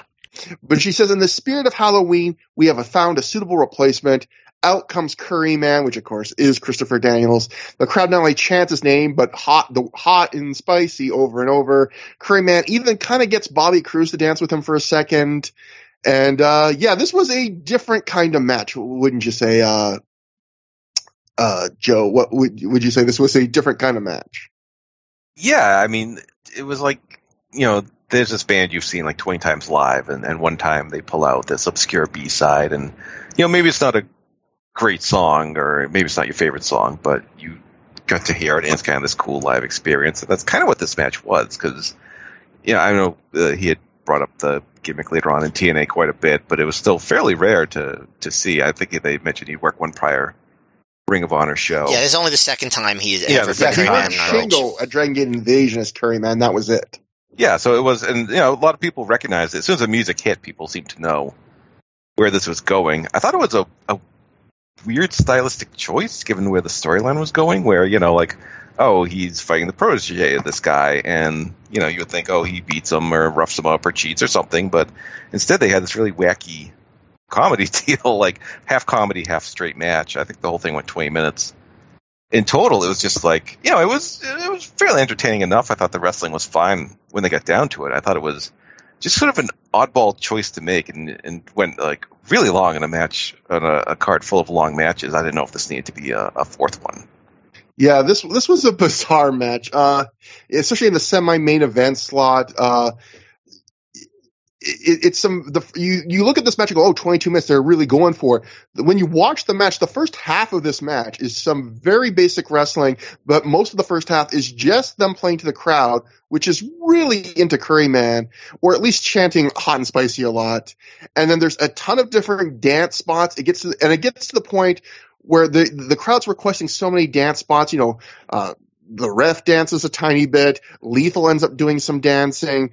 Curryman, of course, does a lot of dancing. They chant to get Allison Danger in. She does a very little bit of dancing. It gets to the point where Daniels, as Curryman, actually gets on the house mic and basically tells the crowd, like, you've got to stop asking for dancing because we're not going to have time to actually do a wrestling match. And then from there, they basically do like a 9 or 10 minute regular Christopher Daniels, Jay Lethal wrestling match, which is perfectly solid wrestling. It's nothing that's going to really get your heart pounding, but it was like your enjoyment of this match is going to all solely depend on how much you like goofy shtick. Because the first 10 minutes, the idea of Curryman having a dance party with everyone in the ring, if that appeals to you, you're going to really enjoy this match. If that doesn't appeal to you, this match isn't for you. I mean, Matt, what did you think?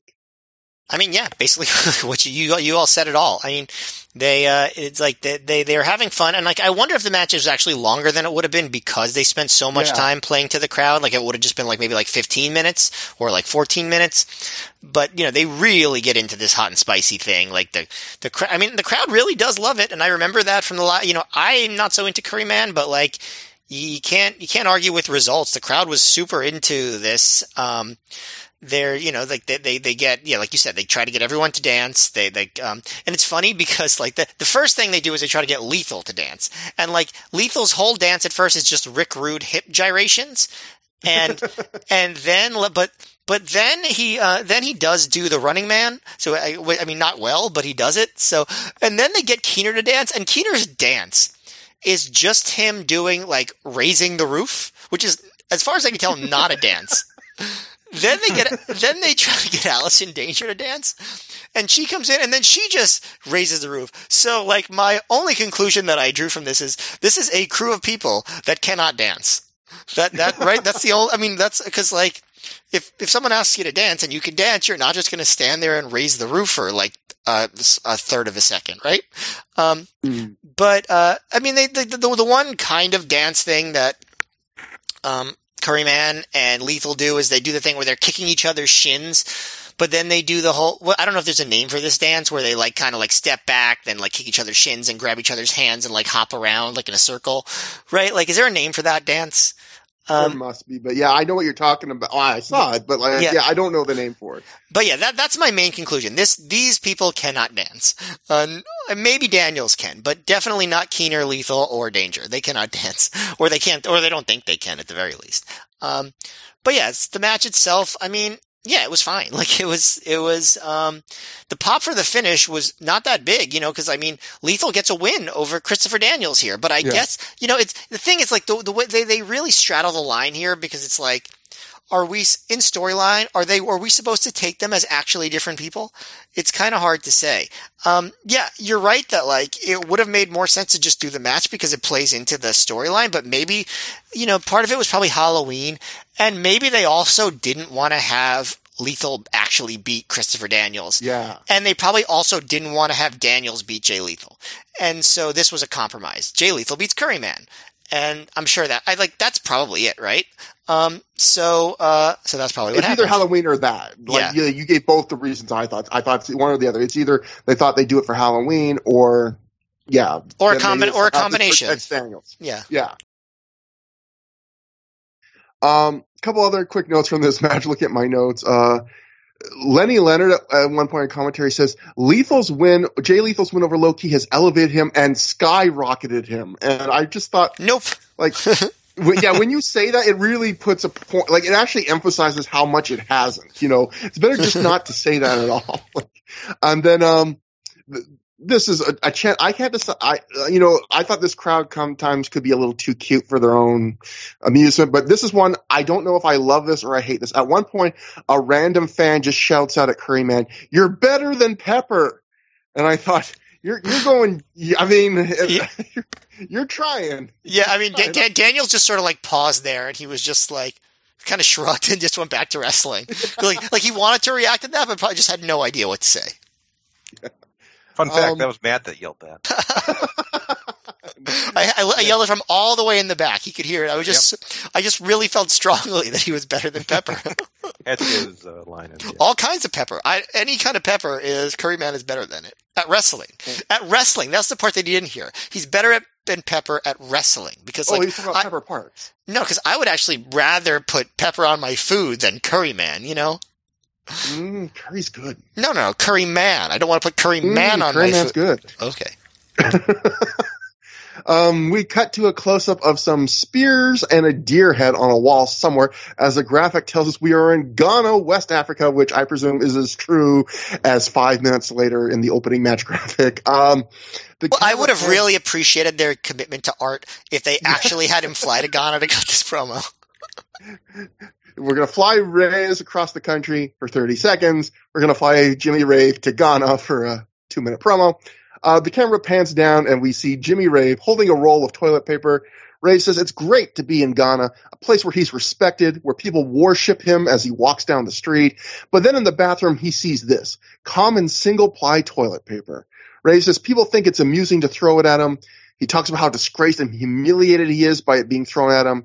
He says he's going to refuse to wrestle if it keeps being thrown into his ring. Rave then recaps his recent feuds with CM Punk and AJ Styles. We see clips of both those feuds.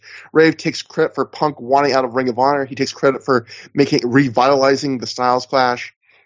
Rave says he's come up with the most devastating finisher in wrestling history, and we'll see it soon. He then turns his attention to Generation Next and builds up their upcoming Steel Cage Warfare match. He says if Generation Next even makes it to that match, they'll see the Embassy standing in the ring in front of them, and they'll probably defecate themselves in fear, so they'll need this toilet paper more than him. I actually thought this was a pretty decent promo from Rave. We haven't gotten to see a lot of extended promos for Rave. I mean, we haven't gotten to see any before this, at least not by himself. So, like this, he did a real good job considering. Yeah, and I guess this is the weird kind of places my mind goes to. But I thought, the idea, with the Embassy is that Rave is pampered in Ghana, gets like the most luxurious things. And then he makes a point that Rave tells us of standard, look what I see in the bathroom, standard single-ply toilet paper. And my mind immediately went to, Prince Nana wouldn't cheap out on single-ply. Like, come on, that's a lapse in storyline, judgment here. But otherwise. Yeah, honestly, the toilet paper looks soft to me. I don't know. It didn't look like the cheapest possible toilet paper or anything like that. But yeah, this is when you're going to start seeing, once this DVD makes the rounds, this is when you're going to, actually, I think they might have even posted this promo on the website because they really wanted people to start bringing toilet paper. You're going to see that real soon. The big wave of toilet paper thrown at Jimmy Rave. Yeah, I do think this was the era, and obviously the Wayback Machine on the archives on the websites that let you go back and see websites as they were at the time. Very spotty with Ring of Honor and other sites at this point. But I do think this was the era where Ring of Honor's website was starting to post more segments on video clips like this online. Oh yeah, and there's going to be a big one that I'm going to talk about at the end of this episode, actually. So that brings us to the main event, the Ring of Honor World Title match. Bryan Danielson successfully defends the title when he defeats Roderick Strong via submission in 37 minutes, 9 seconds. We made him tap out with, I guess, an omoplata armbar. So I have a lot to say about this match. I'm going to try and say some and then break it up. But I think this match is secretly very important to Bryan Danielson's career. And I think Bryan Danielson even would say that in some ways. So we'll go first right away, actually, to his book. Bryan Danielson, but he wrote it as Daniel Bryan. We've been quoting his book recently because he's starting to get to a point in his career where he really writes about in his book. And the last time where we left off in his book, he had talked about, it was after the double shot with the Aries and Carino matches, where he talked about the Aries match and how it was good, but the crowd didn't react the way he wanted and he needed something. And so we're going to pick up right where that left off because that's where he talks about this match. So Bryan wrote, I knew I needed to change something or my title reign was going to bomb. It wasn't until I was in the ring wrestling Roderick Strong that I found the answer. The fans in Connecticut were fully behind Roderick, with a few of them jeering me. I started to subtly get more aggressive, then became less subtle about it. That kind of transition isn't so strange in wrestling, but my thought process changed.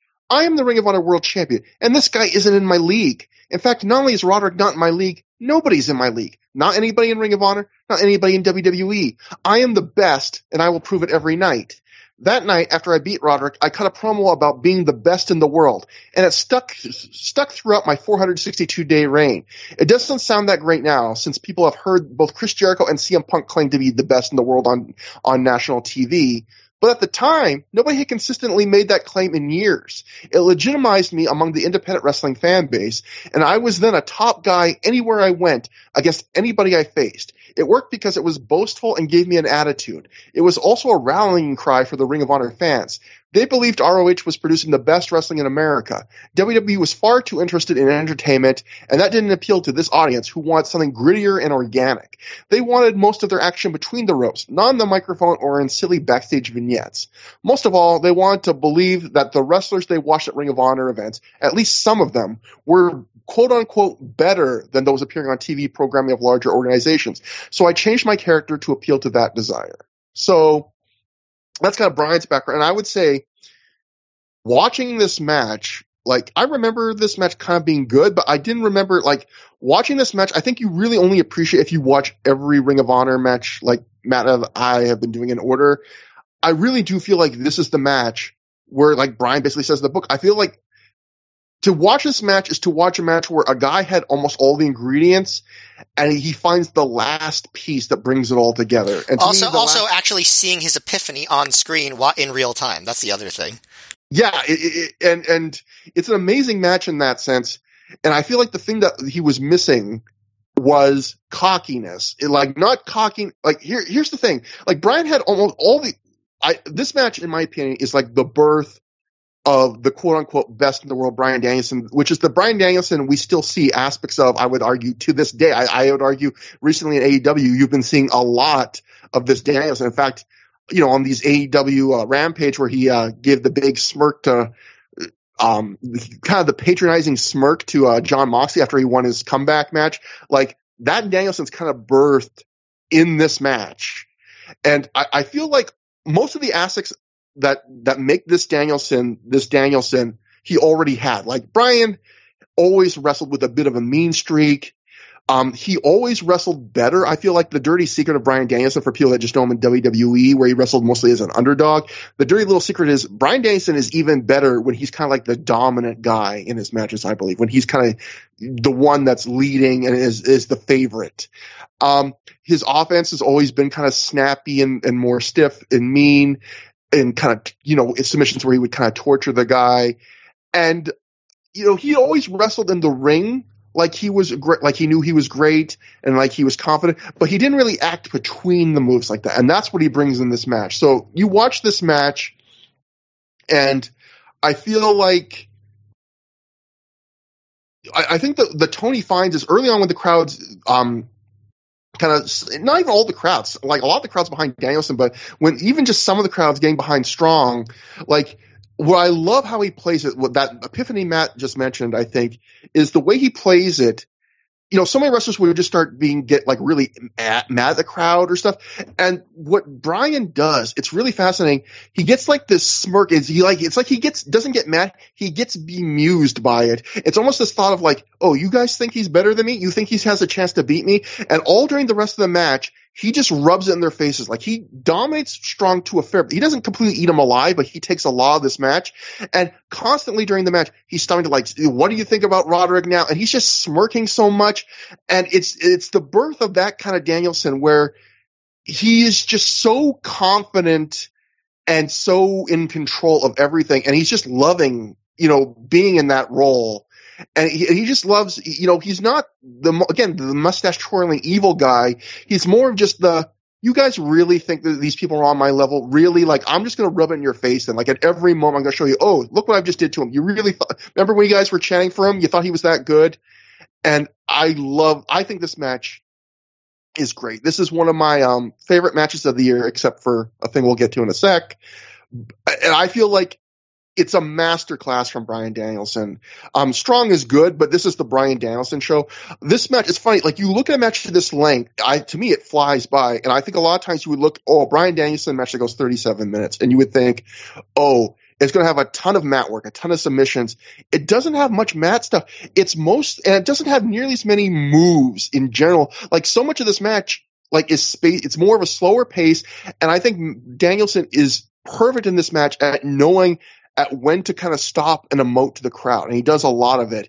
And it lengthens the match, but yet it's all just as entertaining as the moves. Like, he knows every moment when to, like, stop and turn the crowd and kind of, like, dwell on a moment of, like, yeah, I'm kicking this guy's ass, aren't I? And I think Strong, just like Danielson, works best, I think, as the front runner. I think Strong actually works best a lot of the time as the underdog. Like, they work this match where I think it's 21 minutes in before he hits a backbreaker. And I think we saw this with a Punk Strong match where I think sometimes Strong works best. His offense is so explosive and exciting, and it works sometimes really well when you work a match where you kind of prevent him from doing it, and you just tease it until the crowd can't wait for it, and then you have him just explode. And Danielson really controls it you're just begging for him to start hitting a backbreaker and go for it. And so finally, it all comes down to the end, because I would say, I don't know if this is one of my favorite Danielson matches in Ring of Honor up to this point, because he's had some great ones, but I would say in terms of a personal performance, I think this is one of Danielson's best personal performances. But then we get to the end, and the end is very controversial. I really don't like it. So for those who have not seen, the end is a worked shoot. It is 37 minutes into this match. Danielson and Strong get into a strike exchange. They're throwing, like, forearms back and forth, elbows, whatever. Eventually, Danielson just goes down in a heap. He sells that he's been legit knocked out. He is motionless, face down on the canvas. Strong tries to turn him over for a pin. He is dead weight. Danielson eventually, after a little bit of this, pops up mad, like clear-eyed, and he goes into it quickly with Strong. He's pissed off, and he takes him down to this, like, omoplata where he submits Strong with, like, his legs in this MMA-ish arm bar that's very kind of fancy looking.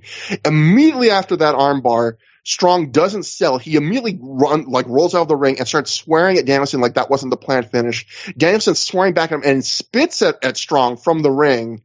And Strong immediately just goes to the back. And I've already talked so much that I'm going to give it to you guys first, but I will say we do have an explanation for how they came out with that. But this was a work shoot. It was I guess it kind of did fool some people at the time. I want to know if you guys were fooled at the time, but I'll get into it more because I already talked so much, but I really don't like that finish. But overall, I love this match apart from that finish. Joe, what'd you think about this? Well, first off, they cut off the final countdown before the chorus. I couldn't believe it. They were clearly getting used to doing that entrance. Yeah. You often hear about how, the old school NWA champion would go into a territory and put the local wrestler over as much as possible. And that's what this match felt like to me, even though, both guys do work in the same promotion. But you knew it wasn't Roddy's time yet, and also Bryan probably wasn't going to lose the title anytime soon. But Bryan put him over so strong, no pun intended. And it was kind of, he worked heelish throughout. He wasn't like, cheating, hitting with chairs. He would hold on to moves when Roddy got in the ropes for a couple extra seconds. He'd go to the eyes, things like that. He'd bail when he got chopped. He'd have to kind of find a bit of a shortcut to get his way back. And I know you've talked about this. You see the light bulb going off over his head as this match goes on. You could tell he was having a ton of fun with this as well. And you mentioned this. I was really struck by the minimalism of this. They mentioned Roddy did do a backbreaker for the first 21 minutes of the match, and you look at it, there weren't a ton of moves in this. They were just it was just simple, basic wrestling that was executed at the highest level possible. And a 37-minute singles match, it's a long match today. I feel it'd be a lot more common. I mean, back then, that's very rare to have any match go this long, and it really didn't feel that way. I thought maybe there was kind of a minute or two. It was kind of okay, wrap it up. But to have a 37-minute match go that long and not feel that way for the vast majority of it is really an accomplishment. And I remember, as far as the ending goes, I remember live, I thought Danielson was just dead weighting. I thought he dead weighted him. I didn't know the story was he got knocked out, and then he dead weighted him and then kind of suckered him in for the finish. And then they did the work shoot thing. We were just all kind of confused by it at the end, and I guess I'm still kind of confused by it even with commentary all these years later, but that doesn't really take away from the awesome work in this match. Matt, what did you think about all of this?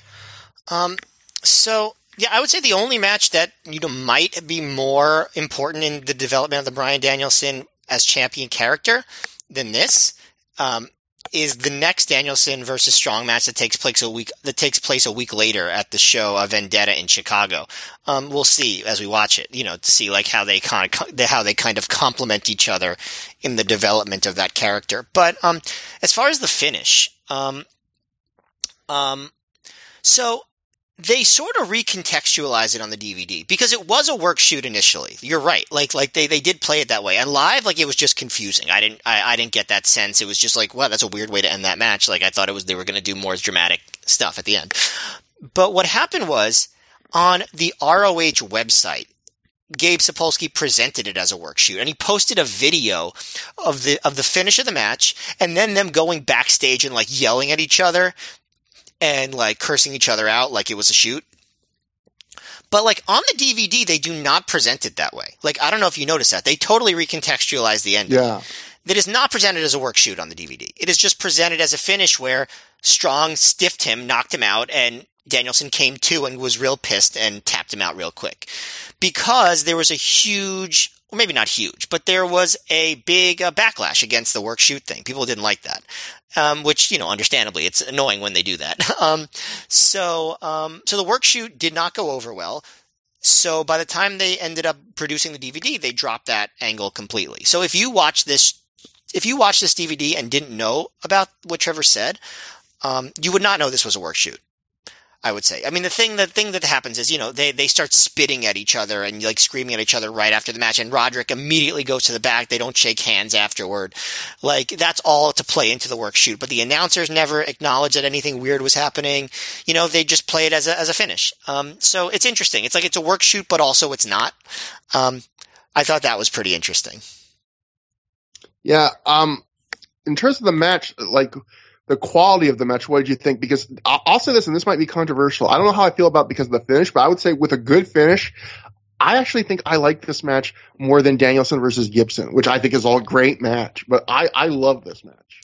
I didn't like it as much as you, but that's fine. I thought it was really good. I thought like all the stuff that you said was good about it was what made it really good. Danielson, developing that character, his playing to the crowd. I liked that. Like he'd be the one trying to wear out Strong with chops, and eventually Strong would just hit him with a chop, and he would just be like, fuck this, I'm out of here, and like just stop the match in its tracks whenever he got chopped.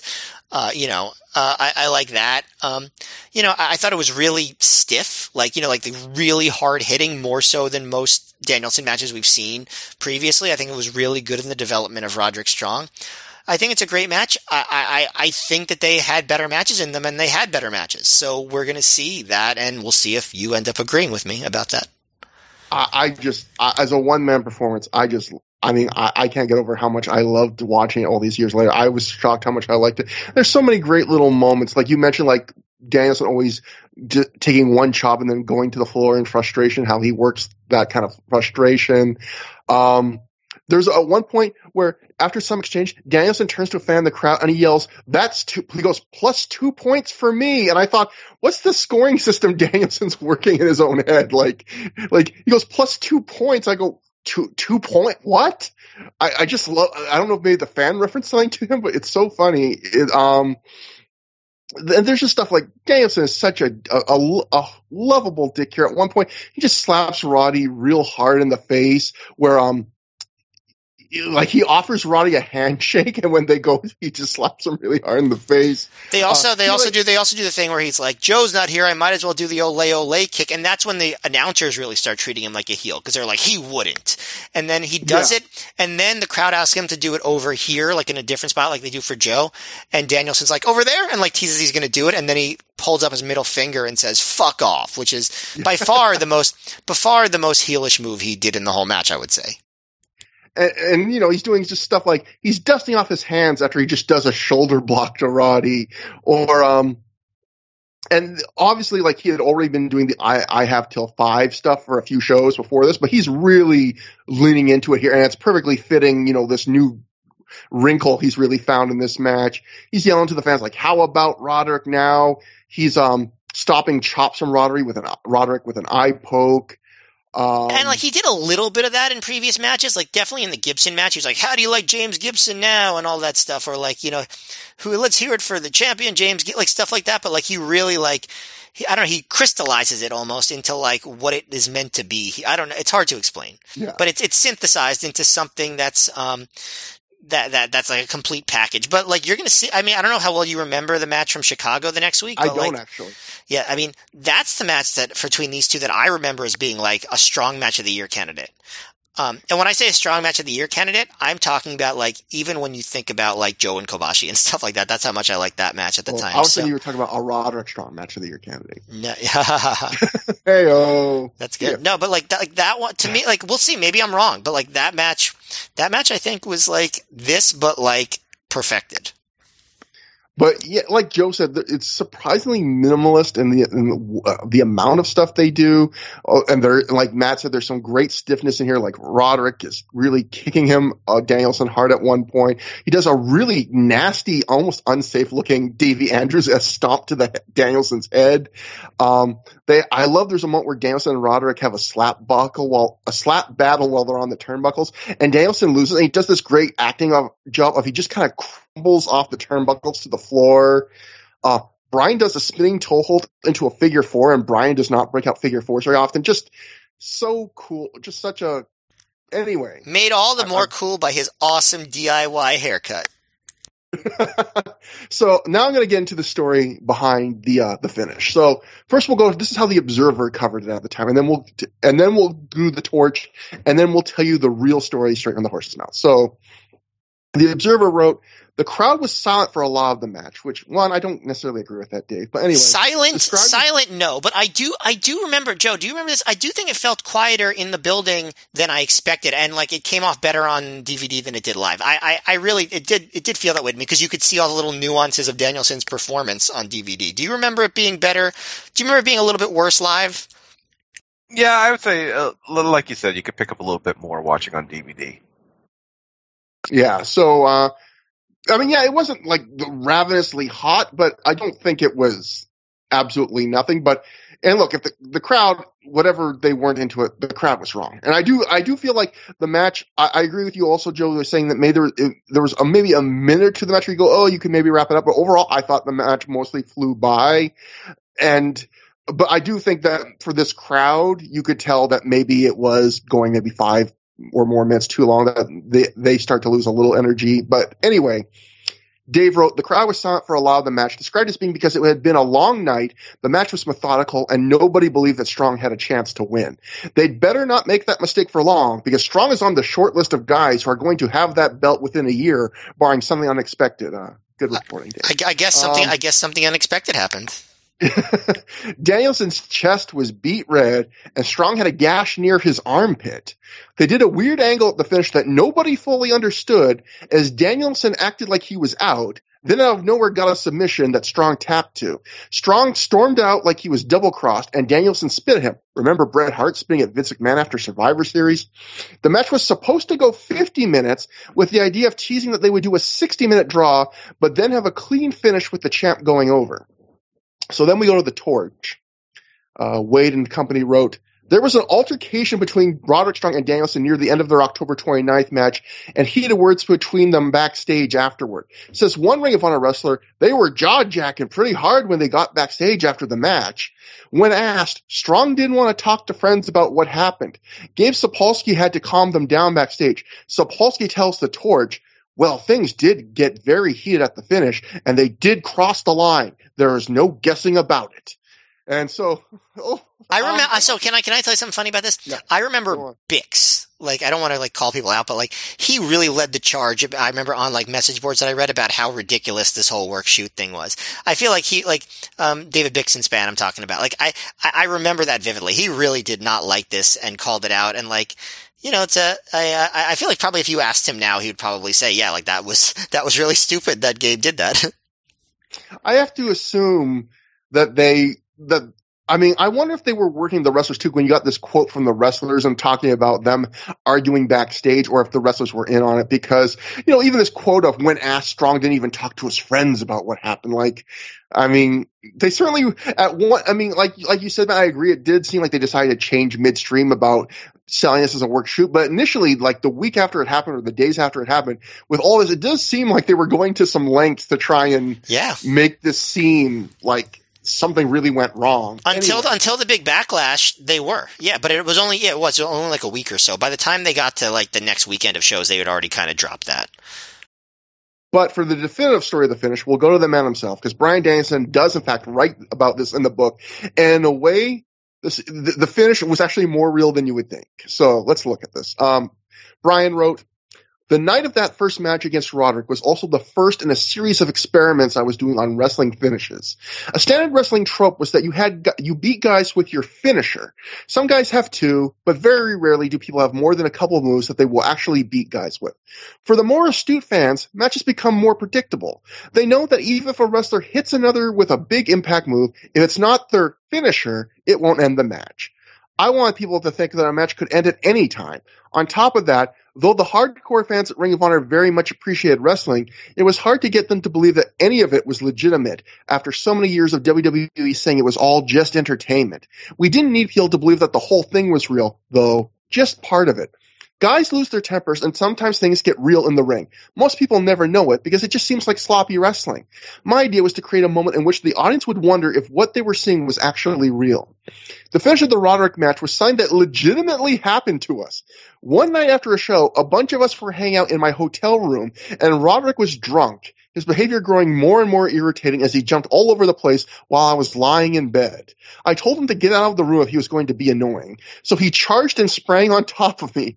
I immediately put Roddy in an omoplata shoulder lock with my legs until he screamed. It didn't take long, and then I let go. Gabe was in the room and saw the whole thing. He thought it was awesome, and later that week, he told me he wanted that to be the finish in our upcoming match. I agreed, only if Roderick wasn't drunk. So we did it. In the match, Roderick was chopping me so hard that my chest was bleeding. As lots of wrestling fans who've tried chopping each other know, it hurts. Chops make a loud, visceral sound, and people know they sting. So it wasn't hard for fans to believe that with all the chops Roddy had given me, I was pissed off. Instead of the usual cavalcade of moves before the finish of a big match, we just started elbowing each other in the face really hard until Roddy nearly knocked me out. He went to jump on me, and just like in the hotel room, I instantly put him in the omoplata. Rather than the typical milking of the submission, Roderick tapped out almost immediately, rolling to the floor without selling anything. He was pissed off.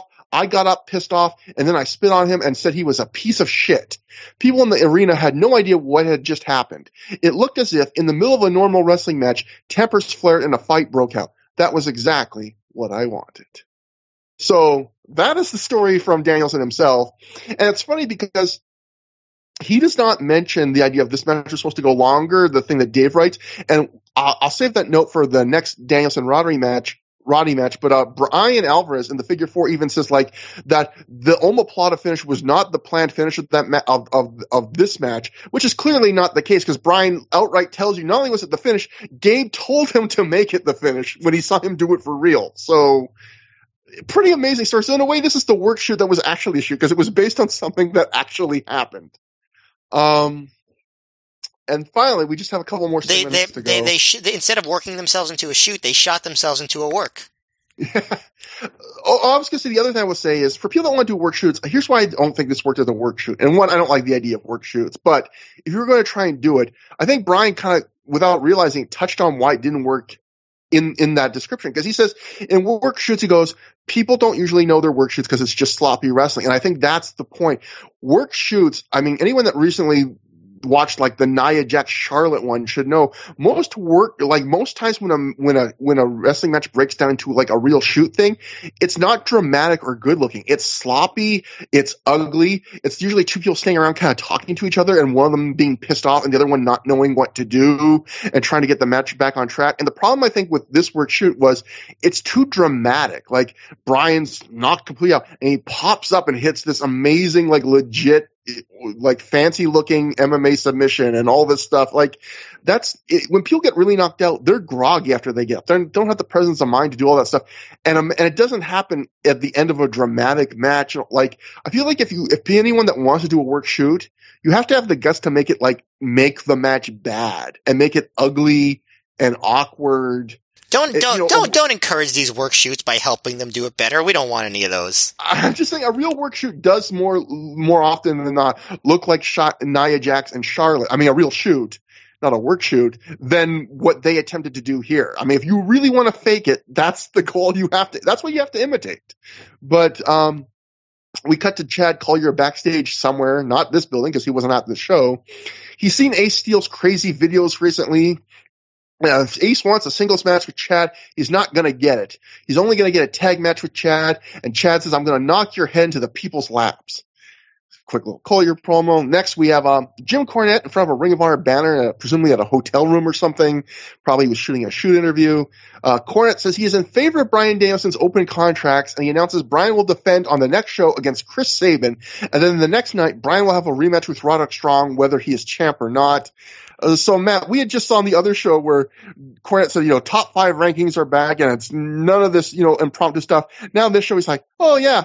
I like this thing Bryan's doing where he just faces random guys in open contracts. Here we go. Yeah, and that doesn't really make Cornette look good. Like, it's not his fault, obviously. He didn't book it, but like, to be so inconsistent, to go from literally one promo being like, yeah, I mean, we're bringing back the top 5 rankings, and that's all that's going to matter in these title matches, and to like, yeah, you know what? I like this idea of complete randos coming in and getting title shots. Even better. Yeah. And then finally, in the last segment, we join Gary Michael Capetta backstage. Gary says they are keeping Bryan and Roderick apart backstage because there's so much heat between them. And then Christopher Daniel shows up in street clothes, dragging his luggage behind him. He apologizes for being late to the show and is shocked to find out that the show is over. Presumably this was like at 11 or midnight, and he was shocked it was over. He can't believe Jay Lethal didn't get a shot to wrestle anyone tonight. And Gary tells him, no, Jay wrestled Curryman tonight. Daniels is frustrated that he keeps missing Curryman. They're never in the same place together. BJ Whitmer and Lacey then walk into frame at this point, and BJ says Daniels has been missing a lot of things around Ring of Honor lately, and maybe he's been forgetting things, not just shows, but maybe he's forgetting the people who once backed him up. And then he and Lacey leave, and Daniels just acts flabbergasted at this cheek from this BJ Whitmer, and that is the dramatic end to the show. I do like that they finally had BJ be like, "Oh wait, Daniels, you're back." We were the prophecy while you were gone. Yeah, it's a interesting way to end the show, but yeah. So that brings us to the end of This Means War. Joe, you saw it live, you experienced the gas, you did not get the candy, you've rewatched it now. What'd you think about it after all this time? It's an unusual show. I felt we really missed having Samoa Joe there, and Jimmy Rave too, and the tag champs weren't there, and Nigel was kind of in a wasted spot in the multi-man, and there was a lot more comedy than normal on 2 pretty heavy comedy matches, including one in the semi-main event position. But there were, I think, I thought the main event's kind of an underrated pivotal point in Ring of Honor history, and certainly if you're a fan of Bryan Danielson, you owe it to yourself to see it. But it's not like there aren't other long Roderick Strong, Bryan Danielson matches out there to see. But I really like the opener. I still did like Aries Styles and the main event for sure. And there's a lot of good long wrestling on this. So I can't say it's certainly not a must-watch show, but there's nothing all that bad outside of B-Boy Cabana. So it's probably worth a watch, especially the main event if you have to see one thing from it. Matt? It's a pretty noteworthy show when you think about it. It feels in some ways like a B show, but it's pretty important, mainly for the Bryan Danielson stuff, like you said. But, there's some interesting stuff on here. I thought that, it was Claudio's big breakout match in a lot of ways, and that was really good. I did enjoy, I enjoyed the Homicide Cabana Brawl. I enjoyed the comedy 4-way. And the main event was a great match, and important. So I have to say this is probably the best of the last few shows that we've reviewed, just because of that stuff. Even though there was plenty of disappointing stuff on the show too. Definitely is a bit on the weird side, but but I think good, and I think fairly noteworthy. So, again, like you're right, Joe, not a must-see show, but it's a show worth considering, at least. It's definitely not forgettable. Like both you guys just said, weird but good, I think is what sums up this show. It's funny, like, I really like that opener a lot, and I really love that main event, but in between, even though they're, like, AJ Aries, well, disappointing, is still a decent match. I even that quick little tag match with Kid Makazi and Jason Blade, like it's not a bad show, but there's something about before the main event, I kind of had a sour taste in my mouth just because the B-Boy match wasn't good. It's about as close as you get to a below average match in Ring of Honor recently. The Curryman Jay Lethal match was entertaining in its way, but it was just not what you'd want for a semi-main event, I think, as a home viewer.